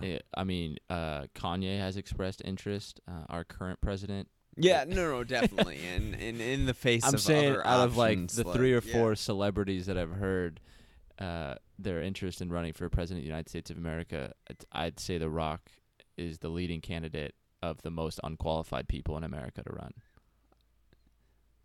Or Oprah. Oprah or The Rock? Make a choice right now. The Go. Rock. The Rock? I think. I don't know anything about Oprah other than Stedman. And here's what I her know. show I know The on Rock Oprah Winfrey Network. is just an actor and wrestler. I know that Oprah built a business. You know Didn't what I'm The Rock saying? Like, built himself. I know, but it's not the same. You know what I'm saying? She built a media conglomerate. She majored in communications. What The Rock major in? Chicken breast. Yeah. Cod. I don't know. Something. What is it? There can't be that many majors at the University of Miami. Yeah, it's football studies. Nevin Shapiro. Do you finish Turnover school? chains. But I don't know. I guess Oprah's not more qualified than The Rock. I don't. I I mean, don't I like I said, this is relative. I hope none of these people are Yeah, it's president, all obviously, but 100%. this nation's got to be able to produce better qualified and better. You would freaking hope so, man. You would hope so. Yeah. Maybe we should just get a councilwoman and councilmen of elders. Yeah, I like that theory, but somebody's got to be in charge, I think. You know what I'm saying? One person has to have more power. Right. But I think just human nature, I mean, that one person Isn't our Senate is supposed to be that, Yeah. like old school, like Rome. But I don't necessarily know that. I feel. Yeah, I mean, is the presidential position really necessary? I think there just has to be a top dog. Yeah. But it's human nature for Yeah. that top dog to go against what other people say and abuse power. Yeah, definitely. Definitely. So it's all superfluous. I mean, that's happening all over the place. The Chinese president removed the term limits there, so he's going to be, like, president forever. Xi Jinping, see the new Mao Zedong? I don't know if I want to go that far. Hope not. But, From a power standpoint. he's going down a bad road. That's for sure. He's on the road to Mao. On the road again. So was our president, but, Hopefully not that type of famine. getting that Supreme Court, Yeah. getting rid of those term limits. Man, that's pretty cool. Wouldn't that Term just limits? be like, yeah, if he just got rid of term What limits? if we just had another FDR who was in there for 16 years, but wasn't FDR? Yeah, like Trump. If he was just Trump for 16 years. Yeah. Woo! Well, there might not be a 16 years to of mankind, ride out. womankind. Yeah. Yeah. Some Doctor Strangelove coming your way. Some Nero, except he can't play the violin. Was it a violin that Nero's Nero? playing? Yeah, when Rome was burning, the myth is that he was playing a violin. Like the Question mark? Titanic? Yeah, Nero, the emperor of Rome, who like burnt it down allegedly. He was playing the violin as it was You know what I'm burning. talking about? Yeah, that's the myth. Come on. Yeah, history he was the major. last Roman emperor. Oh, everybody knows Yeah. that. The Julio What Claudian. would Trump play? Golf. Got him. Oh, that was Yeah. good. Oh, how about this highlight or headline? Wake Forest kicker inexplicably missing before field goal attempt. Oh, I'm glad that was my pick. They tried to kick a field goal and their kicker wasn't on the field. Solid Bold move. Solid, Bold move. Great situational awareness. Man, I hear that term so many times during the week. I know. That's all I hear. That's what you need. tr- Is abs- situational yeah, awareness. that's true. You figure it out. Very true. Well, I feel like we're getting to It's the about end that here. time. It is about I'm that time. so- It's solid, Yeah, always solid. I'm so excited for this 12:30 A&M Alabama matchup. Which Yeah, I'm not really. It'll probably be I over think within it's the just first 10 gonna minutes. be shellacking. Maybe, but I don't know. A&M is they beat Bama that one time with Johnny Football like 6 years ago on the road. Oh, okay. Yeah. Yeah, but in my head, I don't forget that Uh-huh. stuff. So I'm just like, oh well. I mean, they've done it once. Maybe they could do it. It happened one time in the history of the world. It could happen again. Yeah, that's called sports, and that's Yep. called my brain. So I'm excited for another upset via Johnny Football. Yeah, not gonna happen. The new revamp. I've been waiting for Alabama upsets for like years. I'm not even I've been waiting for them to not make the playoffs for years. which is funny because I'm not even an Alabama hater. I don't even. Oh, I am. I know you are. I don't even root for 100%. them to lose because I just like watching greatness. But like a competitive back and forth matchup, which is what Alabama and Johnny Football had for a couple years. I don't know. Yeah, I'm way more hyped for Oklahoma State, Texas Tech. That's a random game to be hyped for. But if you love Why? 1,000 points? that would be the argument right there is the points. But just the fact that Texas Tech is Texas Tech. Yeah. Why is that? Why is I mean, that they're head coach? 2-1. Yeah, I mean they score points. Who'd they beat last game? They beat somebody decent. I hate myself for not being able to remember the head coach's name right now. Cliff Kingsbury? Right. All I can think about is Lincoln Riley because I think Lincoln Riley and Cliff Kingsbury are the same person. All I can think about is the poor man's Ryan Gosling. There's that for sure. I know he's not that poor, but Lincoln Riley, the head coach of Oklahoma, and Kevin Sumlin and Cliff Kingsbury, I think, are the same person. Maybe. Not in looks, but in coaching style and offenses, and just void of defense. Yeah, definitely. 100%. I mean, they're all... Maybe it's a mutual agreement. Like, hey, man, you score points, I score points, we keep our jobs, and the fans are excited. Yeah, we get new TV deals every year that are more lucrative than the last. Have you seen your athletic facility? It's trash. You want a new one? All right, let's score some points. You see your former coach, right? Rainbow Warriors? Offensive coordinator. It's just the Warriors now. Former offensive coordinator? Yeah. How much do you think they beat Duquesne by? 39 points. That's pretty Their quarterback, Cole McDonald, stud. Still doesn't have... Has 15 touchdowns. Still no INTs. 4 games. Still no INTs. Kid's a stud. Well, who is he? Patrick Mahomes? Timmy Chang, ever heard of him? Colt Brennan, ever heard of him? Colt Brennan. Yeah. Oh, I remember that. Yeah. Timmy Chang was Colt Brennan before Colt Brennan, and one of the greatest Yeah. college names of all time. For a run and shoot Yeah. offense, Timmy Chang. Oh. Alrighty, bro. Yeah, man. Well, I think that's it. I think we've reached the end of the road here. Yeah. Good catching up with you. But it was good. Enjoy Definitely. your Saturday and Sunday off. You as Let's well. try to do this. Be sure to crack that IFSTA manual. And get your studying in. That'll be tomorrow. Alrighty, brother. All right, man. Enjoy your weekend. Until next Yep. time. Later.